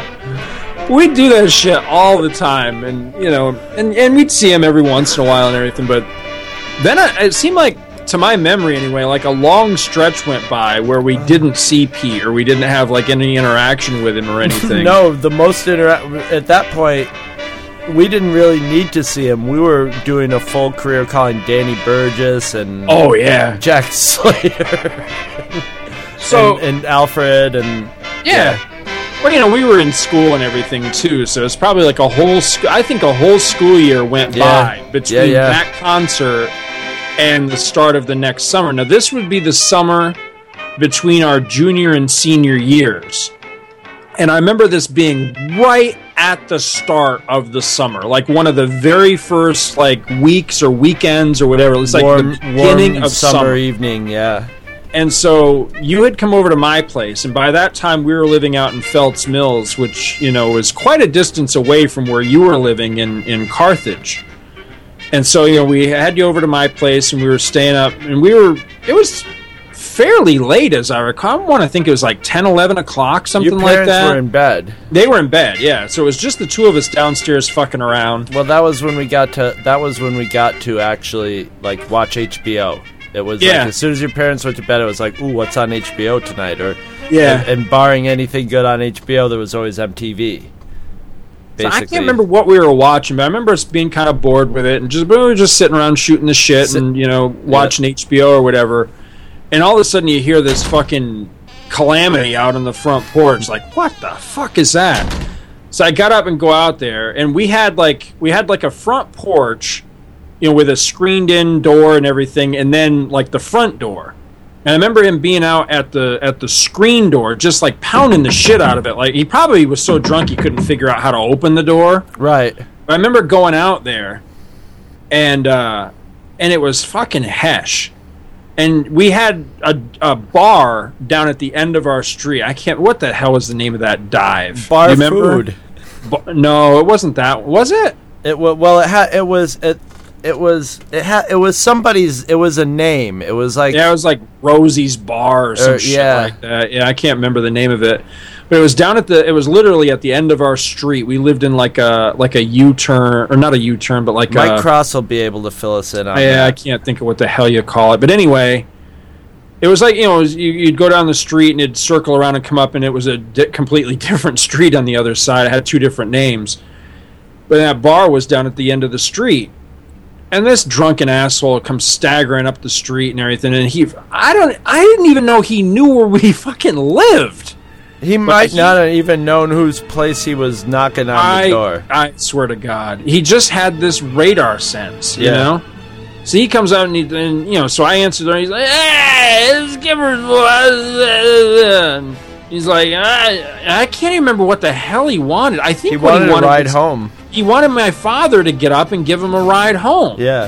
And I was like, Dad. And I was like, Pete, my dad's sleeping. It's like the middle of the night, man. I was like, you know, yeah, go away. Tell him to be I want to stress to people that this was not a man standing at the door, knocking at the door. He was like crawled up the steps. He was he was in crawl mode. He'd probably crawled to your house from the bar.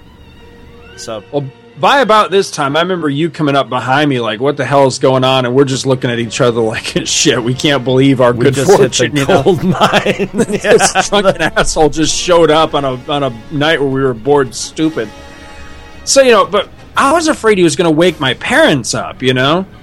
And so he starts doing that crying thing. You woke your parents up. I remember you going, Dad, Pete Hesch is here and he wants a ride. What do you want him to do? And I remember your dad like, what? Who? Pete Hesch? And he's like, Pete Hesch is here. He wants a ride home. Tell him to go. Tell him to fucking walk home. Fuck off. Yeah, basically. And then he went back to sleep. I didn't remember that, but I think you're right. I remember. Yeah. I totally remember being at the you know, your dad was just like, he was awake and then just like amazed and then fuck him, you know, basically, and then went right back to sleep and was just like, just tell him to go away and don't wake me up. Well, you know what's funny about that is, you know, not long ago, I called up there to talk to my dad. It might have been back on Father's Day. I forget, maybe his birthday or something. It was not long ago. I called up there and I called him via Skype. And because your account can call phone numbers, I used your Skype. Well, I called him. And something was up to where I could hear him when he answered the phone and he couldn't hear me. So, like, the third time he answers the phone and I hear him in the background. My mother's like, "Who is it?" Or he said, "It's fucking Pete."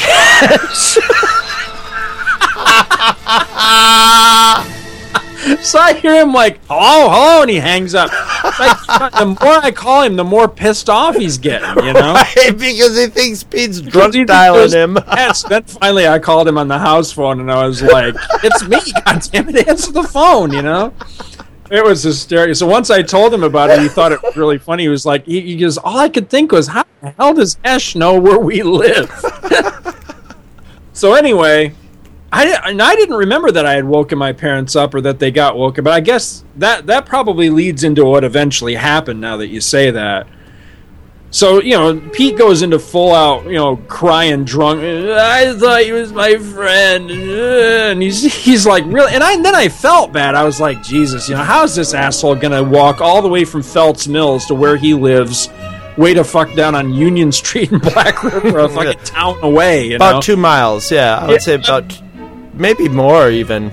I would say it's probably closer to 5 miles, wouldn't you say? No. Maybe even. No, but I mean, it's a hike, and he's plowed. But of course, I'm underestimating. And there's a big ass hill between Feltz Mills and Black River. Well, plus I'm totally underestimating both his superpower and, you know, the ability of, like, his guardian angel, right, to just see him through every situation unscathed.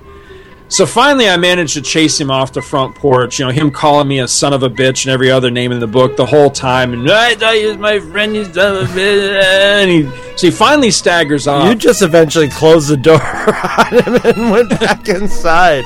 We go back inside, and I remember you and I, like we eventually came to do so well, we just kind of looked at each other and like nothing was spoken between us. It was like we both went and got our shoes, we turned off the television, we locked up the house, and we're out the door. You know, it was like no discussion whatsoever. We were like, no, we are not letting this opportunity. Yeah, this has been offered to us by the gods. Yes. So we run out, and I actually think we didn't. Did we go out the front door or the back door? We probably went out the back door because that would be less likely to wake your parents for sure. Exactly. It's on the opposite side of the house. Well, because then that way we could sneak through the woods and everything in the back area. So we're running down through there, and there was a train trestle that went across the creek that ran through our backyard. So you and I are going across the train trestle. It's the middle of the fucking night, and it's all dark. And I remember us kind of losing our bearings and being like, we stopped at one point. We're looking all around like, where the fuck did he go? And about the same time we got the words out of our mouth, where the fuck did he go? You hear, and he's like just puking out everything, right? And you and I were just dying laughing. Now, at this point, like where the train trestles are, it's like a path that goes through the woods. We come out through the path, and we were sort of running through that little field around between where Mike Cross's house was and the main road. The one main road that headed towards Black River before it forked into the other road that went sort of towards Fort Drum and then into Black River where Randy lived. And we were literally like running through like dewy grass, like, where is he? I can't believe we lost him. How the hell? He couldn't have gotten very far, right? We're going to have to backtrack. What? And it was like over the curve of the road. Right. You know, we could hear him he was on the other side of the road and down in the ditch. Literally in the ditch by the side of the road, puking. And instead of going, oh my God, we got to help this poor man. No, what did we do? We start laughing our asses off. And well, then what did we start doing? Well, then we started picking up clods of dirt and just chucking them blindly over the street and laughing our asses off. And at one point, we were Scott... on top of the train trestle, which was all like... It was like I don't know what those rocks are that they put on, you know, like on train tracks, but it's like those ground up. It's not quite gravel, but it's like a little bit bigger than gravel, but not quite like a rock. Right. And we started picking those up and chucking them over there. And that's where we finally figured out exactly where, because all we could do was hear him. But that's how we finally figured out where he was, because we kept chucking stuff, and then every once in a while you hear him, he'd be going. And of course that would put us on the ground. In a bullseye. So eventually, because we keep chucking rocks at him and getting him done, we're like fucking shepherding him down the road toward like the closest civilization. Well, you're leaving out one of the famous. This is a classic Pete Hesch line used by Scott and I to crack each other up for years to come.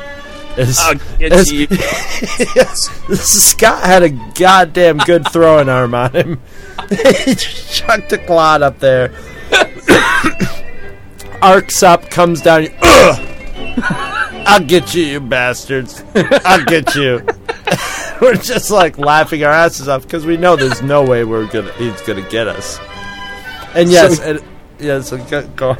Well, he manages to stagger, and we're like I say, we're almost like shepherding him along by like prodding rocks in the ass and stuff. We were kind of like wolves following a dying antelope and waiting for it to die. We were just like a few steps behind and just like keeping our distance. It's hard to tell how aware he was that we were even there. It was weird that way. Yeah. Then I can't remember why we lost him, because we were on a shortcut to where we eventually wound up.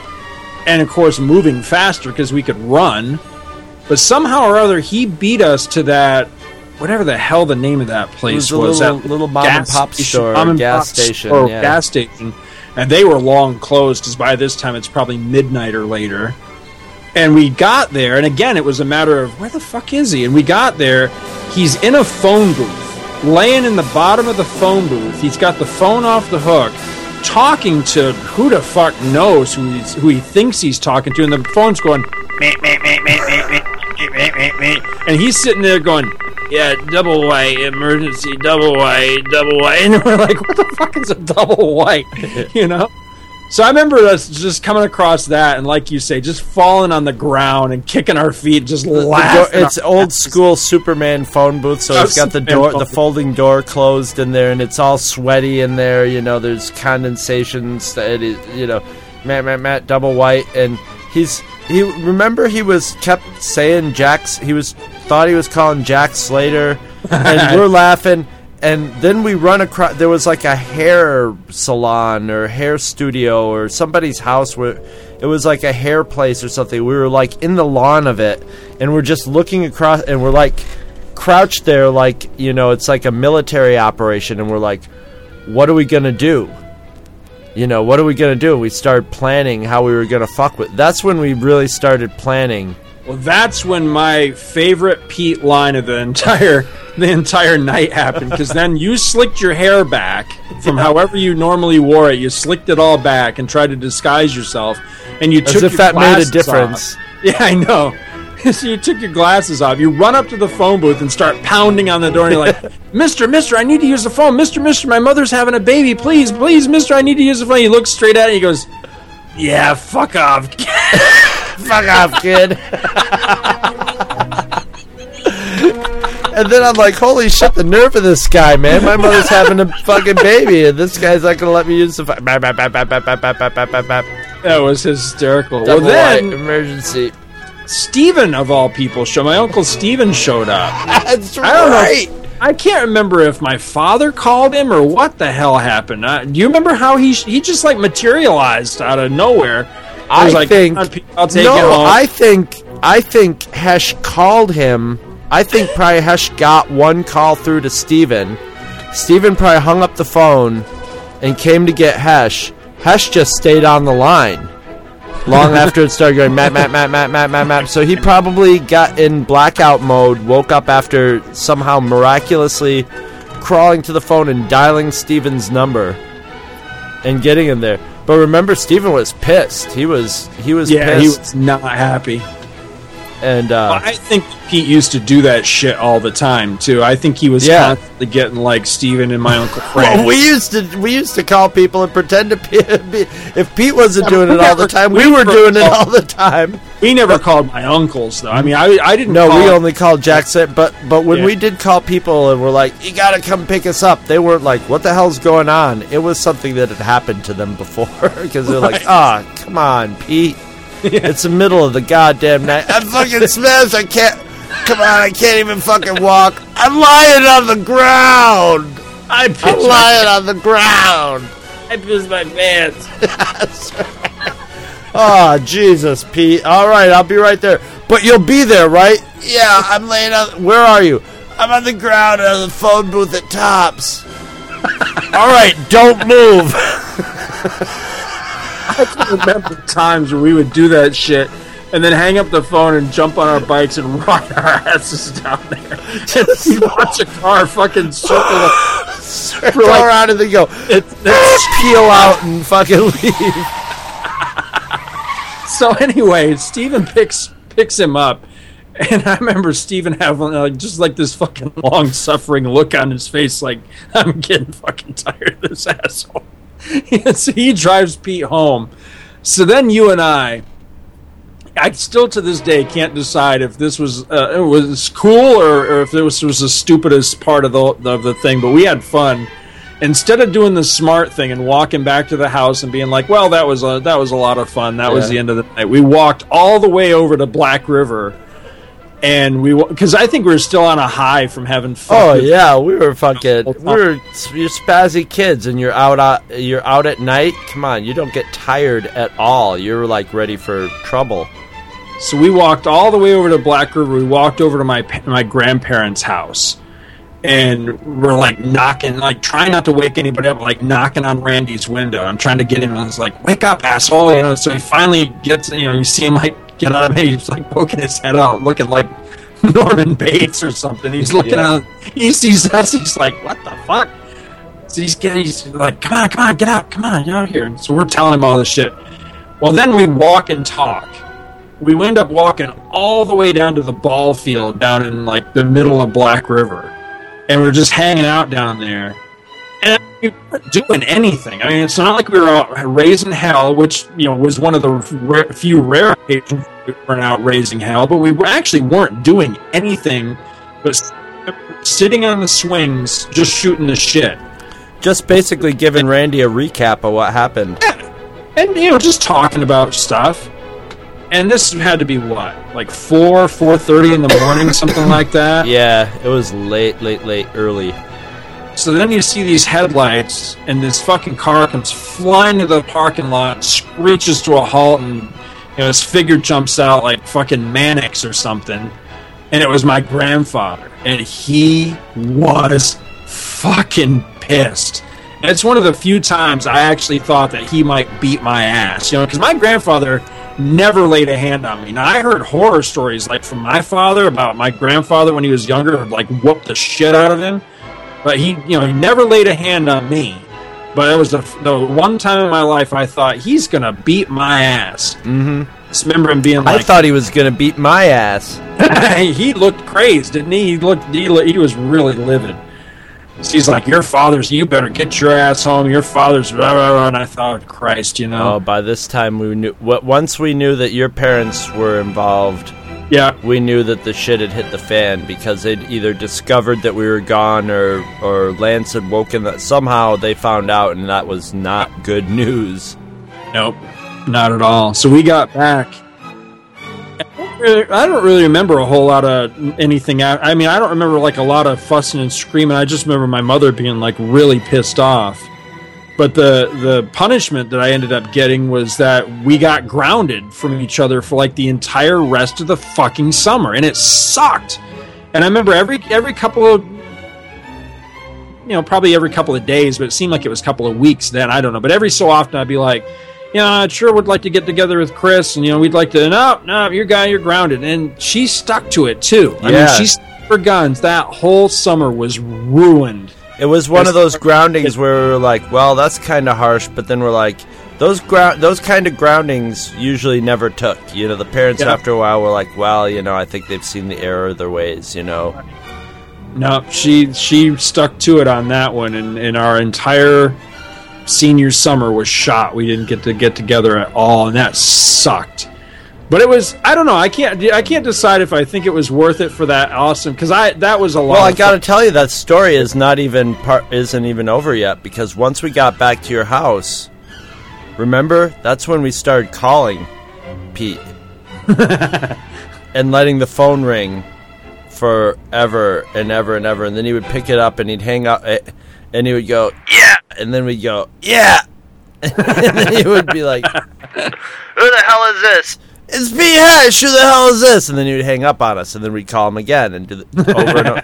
And then finally he just passed out, and we would just let the phone ring and ring and ring. Remember, we'd be watching TV, and the phone would be on the floor next to you, and every once in a while we'd pick it up to make sure it was still ringing and put it down and start laughing because we knew Pete was passed out, but we knew, like... Remember, Pete lived on like one half of the house, and Alfred lived on the other half of the house.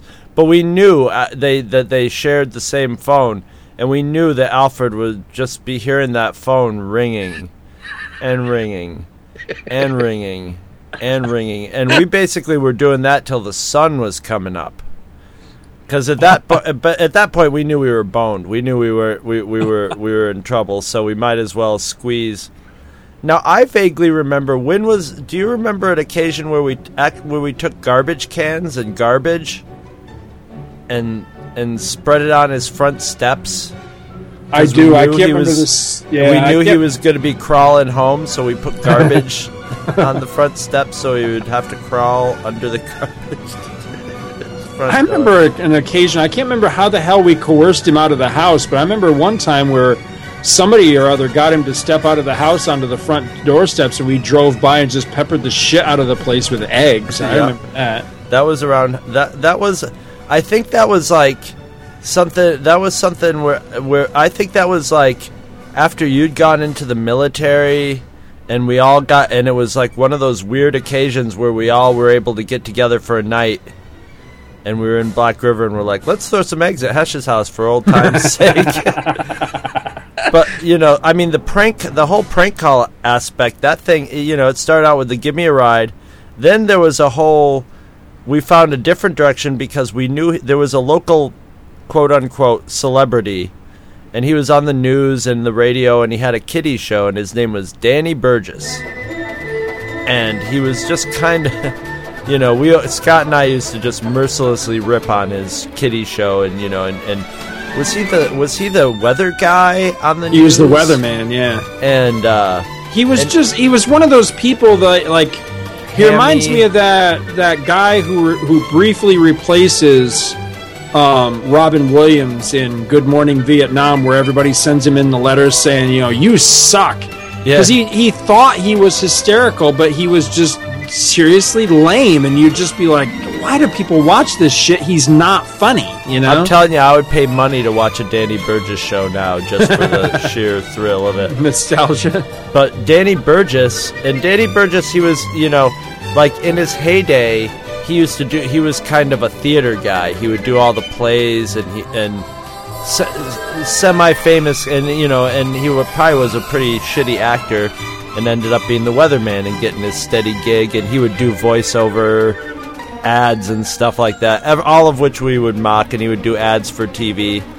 And you know, he sort of looked like my grandfather Berger on my mother's side. He had that sort of German, you know, like old German guy look, and he was an old cheesy washed up actor who happened to be really good drinking buddies with Pete Hesch. So Scott and I had already, you know, we'd fixated on Pete Hesch as someone to pick on, and Danny Burgess. When we found out that the two of them would get together and hit the bars, well, it was only a natural... and this was in the day when, you know, Danny Burgess, let's look him up in the phone book.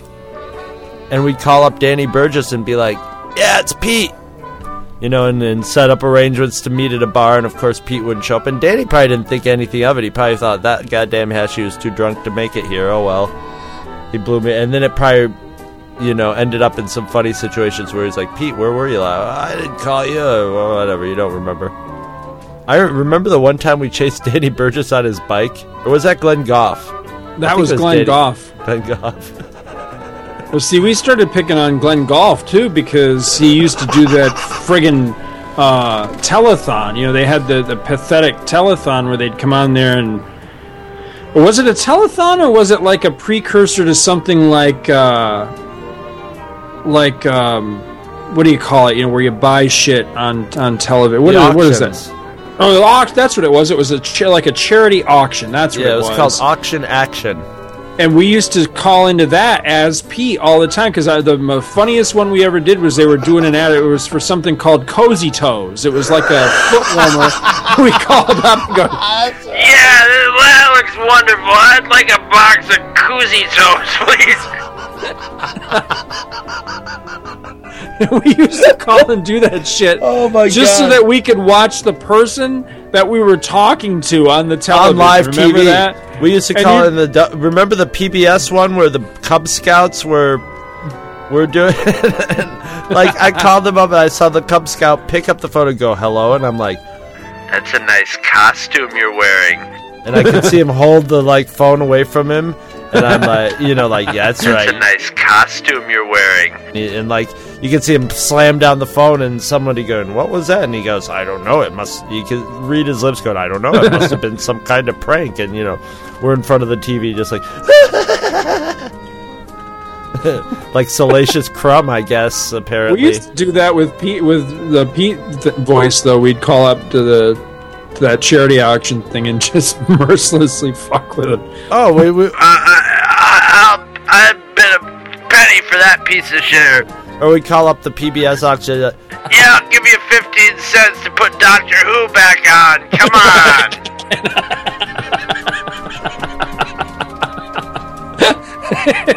And again, you'd see him like hold the phone away from their head and just look at the receiver. Yeah. What the fuck? But you know, as all things that Scott and I get our hands on, after a while it turned dark. Very dark. That's when I got the bright idea to escalate it. And here's where I got in over my head, because this was another crazy, I don't even know if I want to say their names. Let's just call them the Gatlin brothers. the old I'm trying to think of remember that Kenny Rogers song, everyone considered him the coward of the county. Remember, and the three boys come in, the troublemaker boys come in and like rape his girlfriend or whatever. I wish I could remember what the name of those guys are, because that's what but anyway, the Gatlin brothers, or the Oak Ridge boys were this the Gatlin brothers were this infamous family in the Black River area of, you know, if it was the Old West, they would be the black-hatted thugs They were basically people you did not want to cross at all. And they would kick your ass. They would make who knows what they would do. I remember one of them ended up in jail for shooting up the local power company because they sent him a bill or something. He got drunk and always in and out of jail, and just basically having the reputation and don't mess with him, which of course meant to me that I should call them up as Pete Hesch. Right. Hello? Yeah, is this Tim Gatlin? Yeah? Hey, it's Pete Hesch. All you Gatlin boys is bastards. What? You heard me, you little faggot. All you Gatlin boys is bastards. Pete, I swear to God, if I see it... Yeah, what are you gonna do? Hey, you ain't gonna do nothing.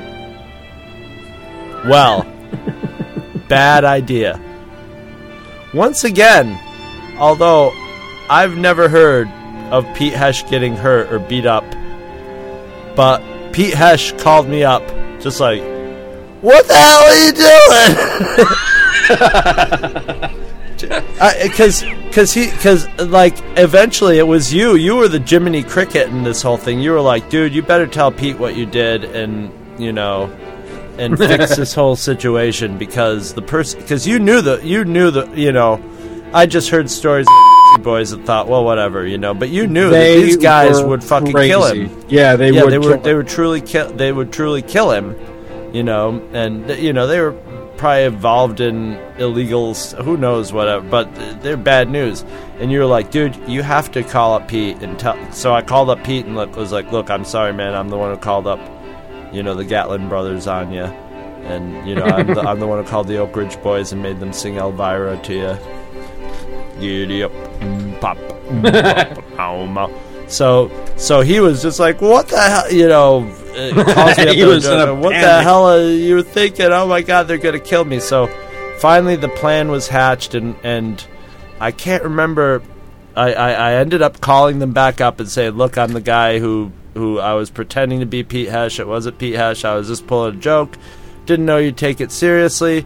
And that was truly scary, because the guy's just like, well, what's your name? And I'm like, I don't think I want to tell you your name. And he's like, I'll find out who you are. And when I do, blah, blah, blah. And I was just like, ooh, shit, time to go to college. Well, in the long run, I kind of wonder... That guy holds public office, or I don't know if he holds public office, but last I heard a couple of years ago, he was running for a local office around there. If you can believe it. He probably won too. I heard they had mob connections and every other fucking thing. I have a post. I have a campaign poster that Mike Cross picked up off the.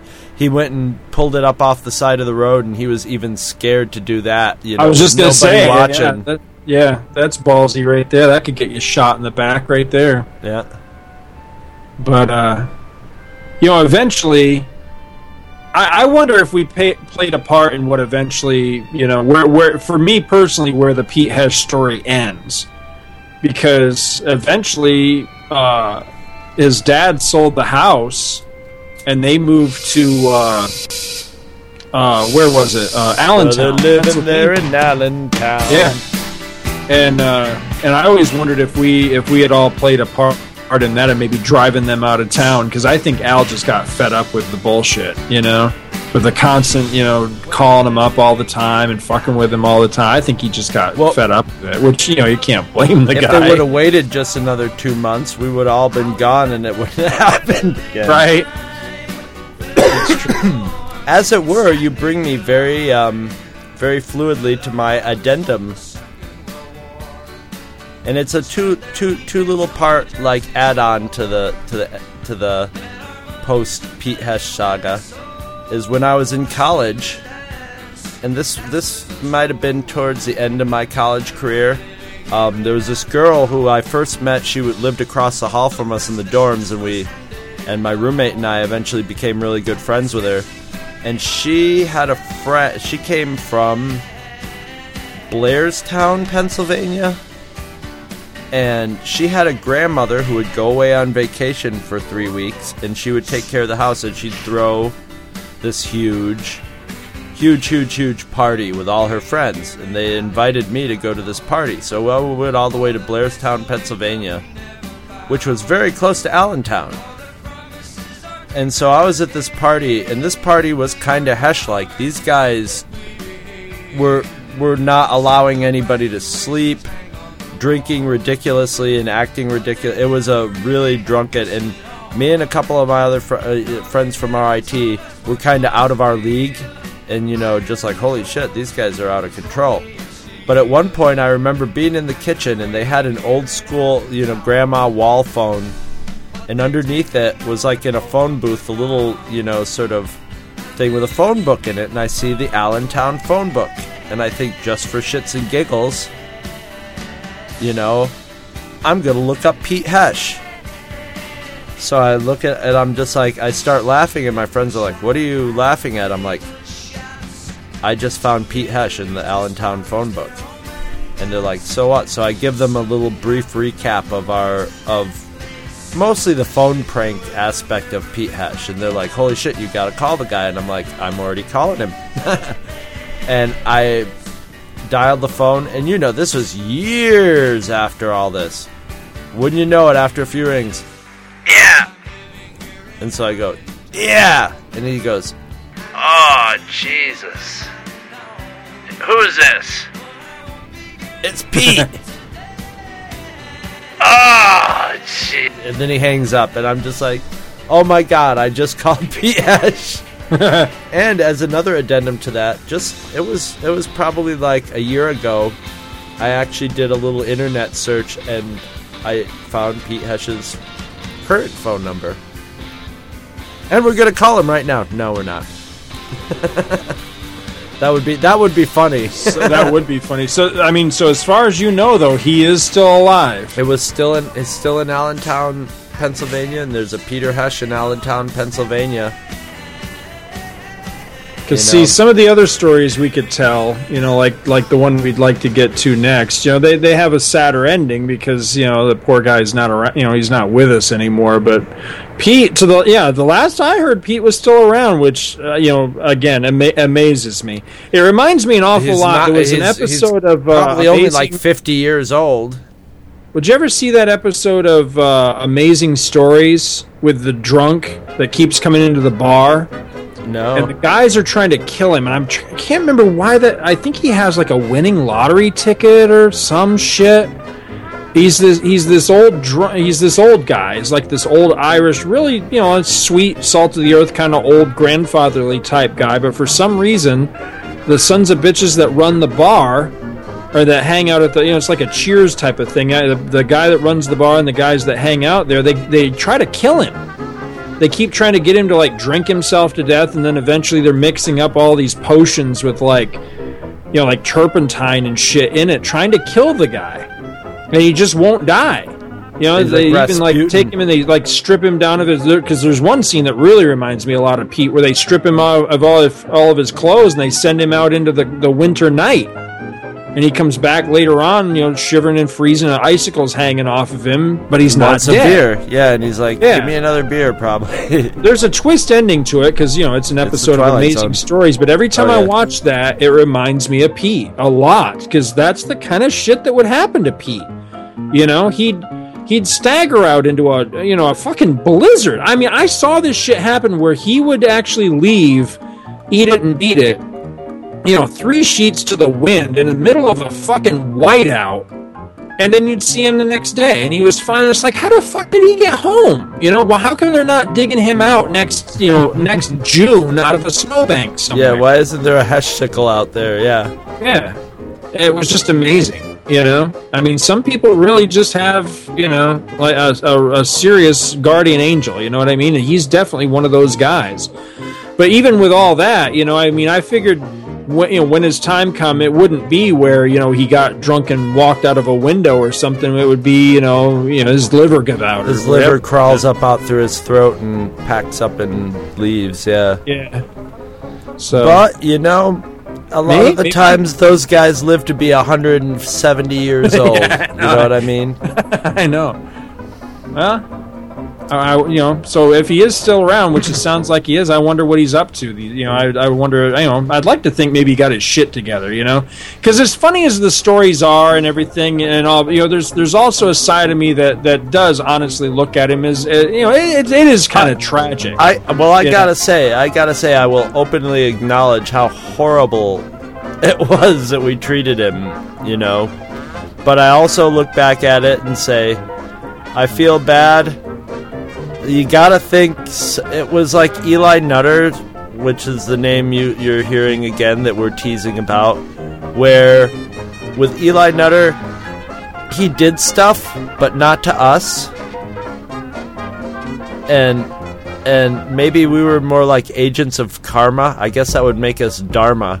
Yeah. But, we were like something that was, that maybe the universe was using to get even from some other offense or something, like that. But that's just probably my mind and psyche's way of justifying it, because it was cruel. It was cruel, but that's kind of the way, kids are cruel, and at the same time, I still gotta say, I find all the stories, I mean, I've been laughing my ass off throughout, right. So I feel guilty, I mean, but there's, it's just that high school thing where you get bullied, so you act out on someone else a little bit here and there. And I don't like to think of Hesch as maybe like a simple example of that. I have a feeling that it was just sort of he was like this lucky buffoon that we kept trying to trip up, and in the end he kind of won, because you got grounded for the summer. I had to call the Oak Ridge boys and apologize. He's still alive. He's probably still loaded, and he got through all of it somehow, maybe not remembering anything, but he got through all of it somehow.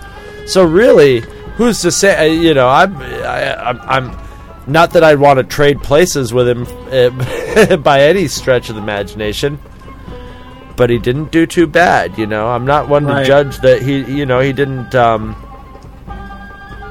didn't create, some great leap in science or make a piece of art to change the world, but at the same time he also didn't create the next nuclear bomb. Right. If he set out to be drunk his entire life and mastered it and turned it to an art almost. But goddamn it, kids, don't be like Pete Hesch. If there's one thing that we can all learn from this is, I don't think you want to be Pete Hesch. I remember when I got that phone number. It was probably like a year or so ago, and we were like, it would be great to. I don't even know if I still have the phone number written down or anything. I'm sure I could find it again. I'm sure I could replicate the steps I used before. It was actually pretty easy, and I didn't have to do one of those paid search things. And but at this point, like, if I got Pete Hesch on the phone, I'd almost want to interview him and be like, hey, how you doing? Remember we used to pick on you? Sorry about that. Sorry about that, but he would probably think it was he'd probably be like, yeah, it was, whatever, it was kind of funny, I'll get you bastards, and that would be that. And we'd probably be like, so, what have you been up to? And he'll probably be thinking, who the hell are these guys? And he'd probably tell us what he's been up to, like, while trying to be polite and figure out what we were doing. Unless we were really lucky and got him when he was fucking plowed. But I don't know. I pretty much would like it to stay a mystery. To just be something I imagine in my mind that I want to remember Pete at his peak, crawling down the road towards Black River, vomiting and getting hit with clods of dirt. Well, so how was that for an episode of Two True Freaks Storytellers? That was pretty good. Stories? Was that some stories? Will that hold you, you little bastards, till we have another Storytellers? I think that was solid.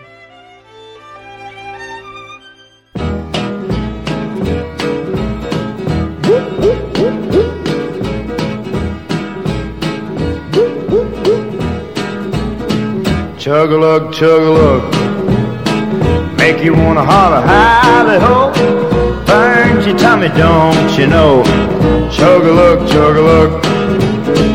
Grape wine in a mason jar, homemade and brought to school by a friend of mine after class. Me and him and this other fool decide that we'll drink up what's left. Chug-a-look, so help thyself. First time for everything. My ears still Did you know you can sponsor an episode of this or any other of your favorite Two True Freaks affiliated shows? That's right. Simply click the PayPal link on our website, donate any amount at all, tell us which show you're choosing and what message, if any, you'd like us to read on your behalf, and you will be an official sponsor of that show's very next episode, with your message read in the show's opener. It's that easy, and there is no minimum donation. Be a show sponsor today.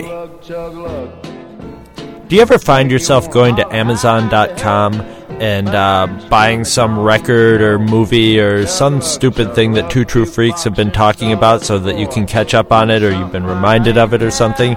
Well, now, how about this? Instead of going to Amazon.com, go to twotruefreaks.libsyn.com and follow our link to Amazon.com.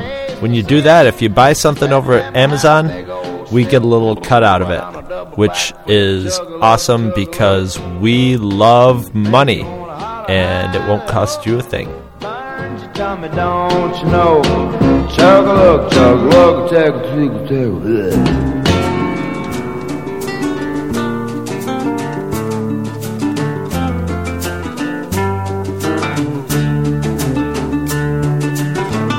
Visit our website at twotruefreaks.libsyn.com. Two True Freaks is always spelled TWOTRUEFREAKS. Libsyn is spelled LIBSYN. You can email Two True Freaks directly at twotruefreaks@gmail.com. Join our forum at forumforgeeks.com, where you can discuss all of the shows on our feed with us and your fellow listeners. You can find Two True Freaks on Facebook. Just search for Two True Freaks.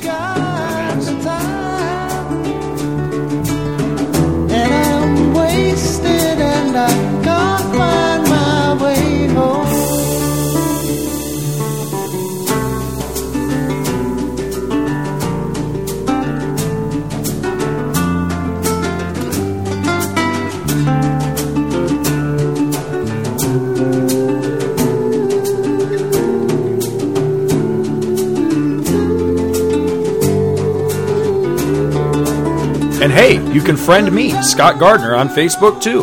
My name is spelled SCOTTGARDNER. You can friend me on Facebook too, if you can find me. Now available, Two True Freaks t-shirts. See our website for details. Two True Freaks is a very proud member of the Comics Podcast Network. You can check that out at www.comicspodcast.com, where you can hear our new episodes when we put them up.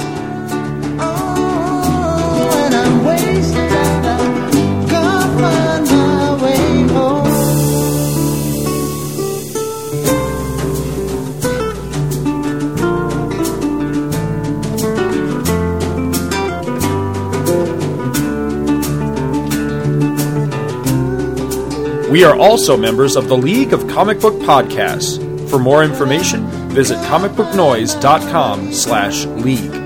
If you ever leave your house and you actually have friends, why don't you tell them about Two True Freaks? Thanks for listening, and join us every Monday for new episodes of Two True Freaks.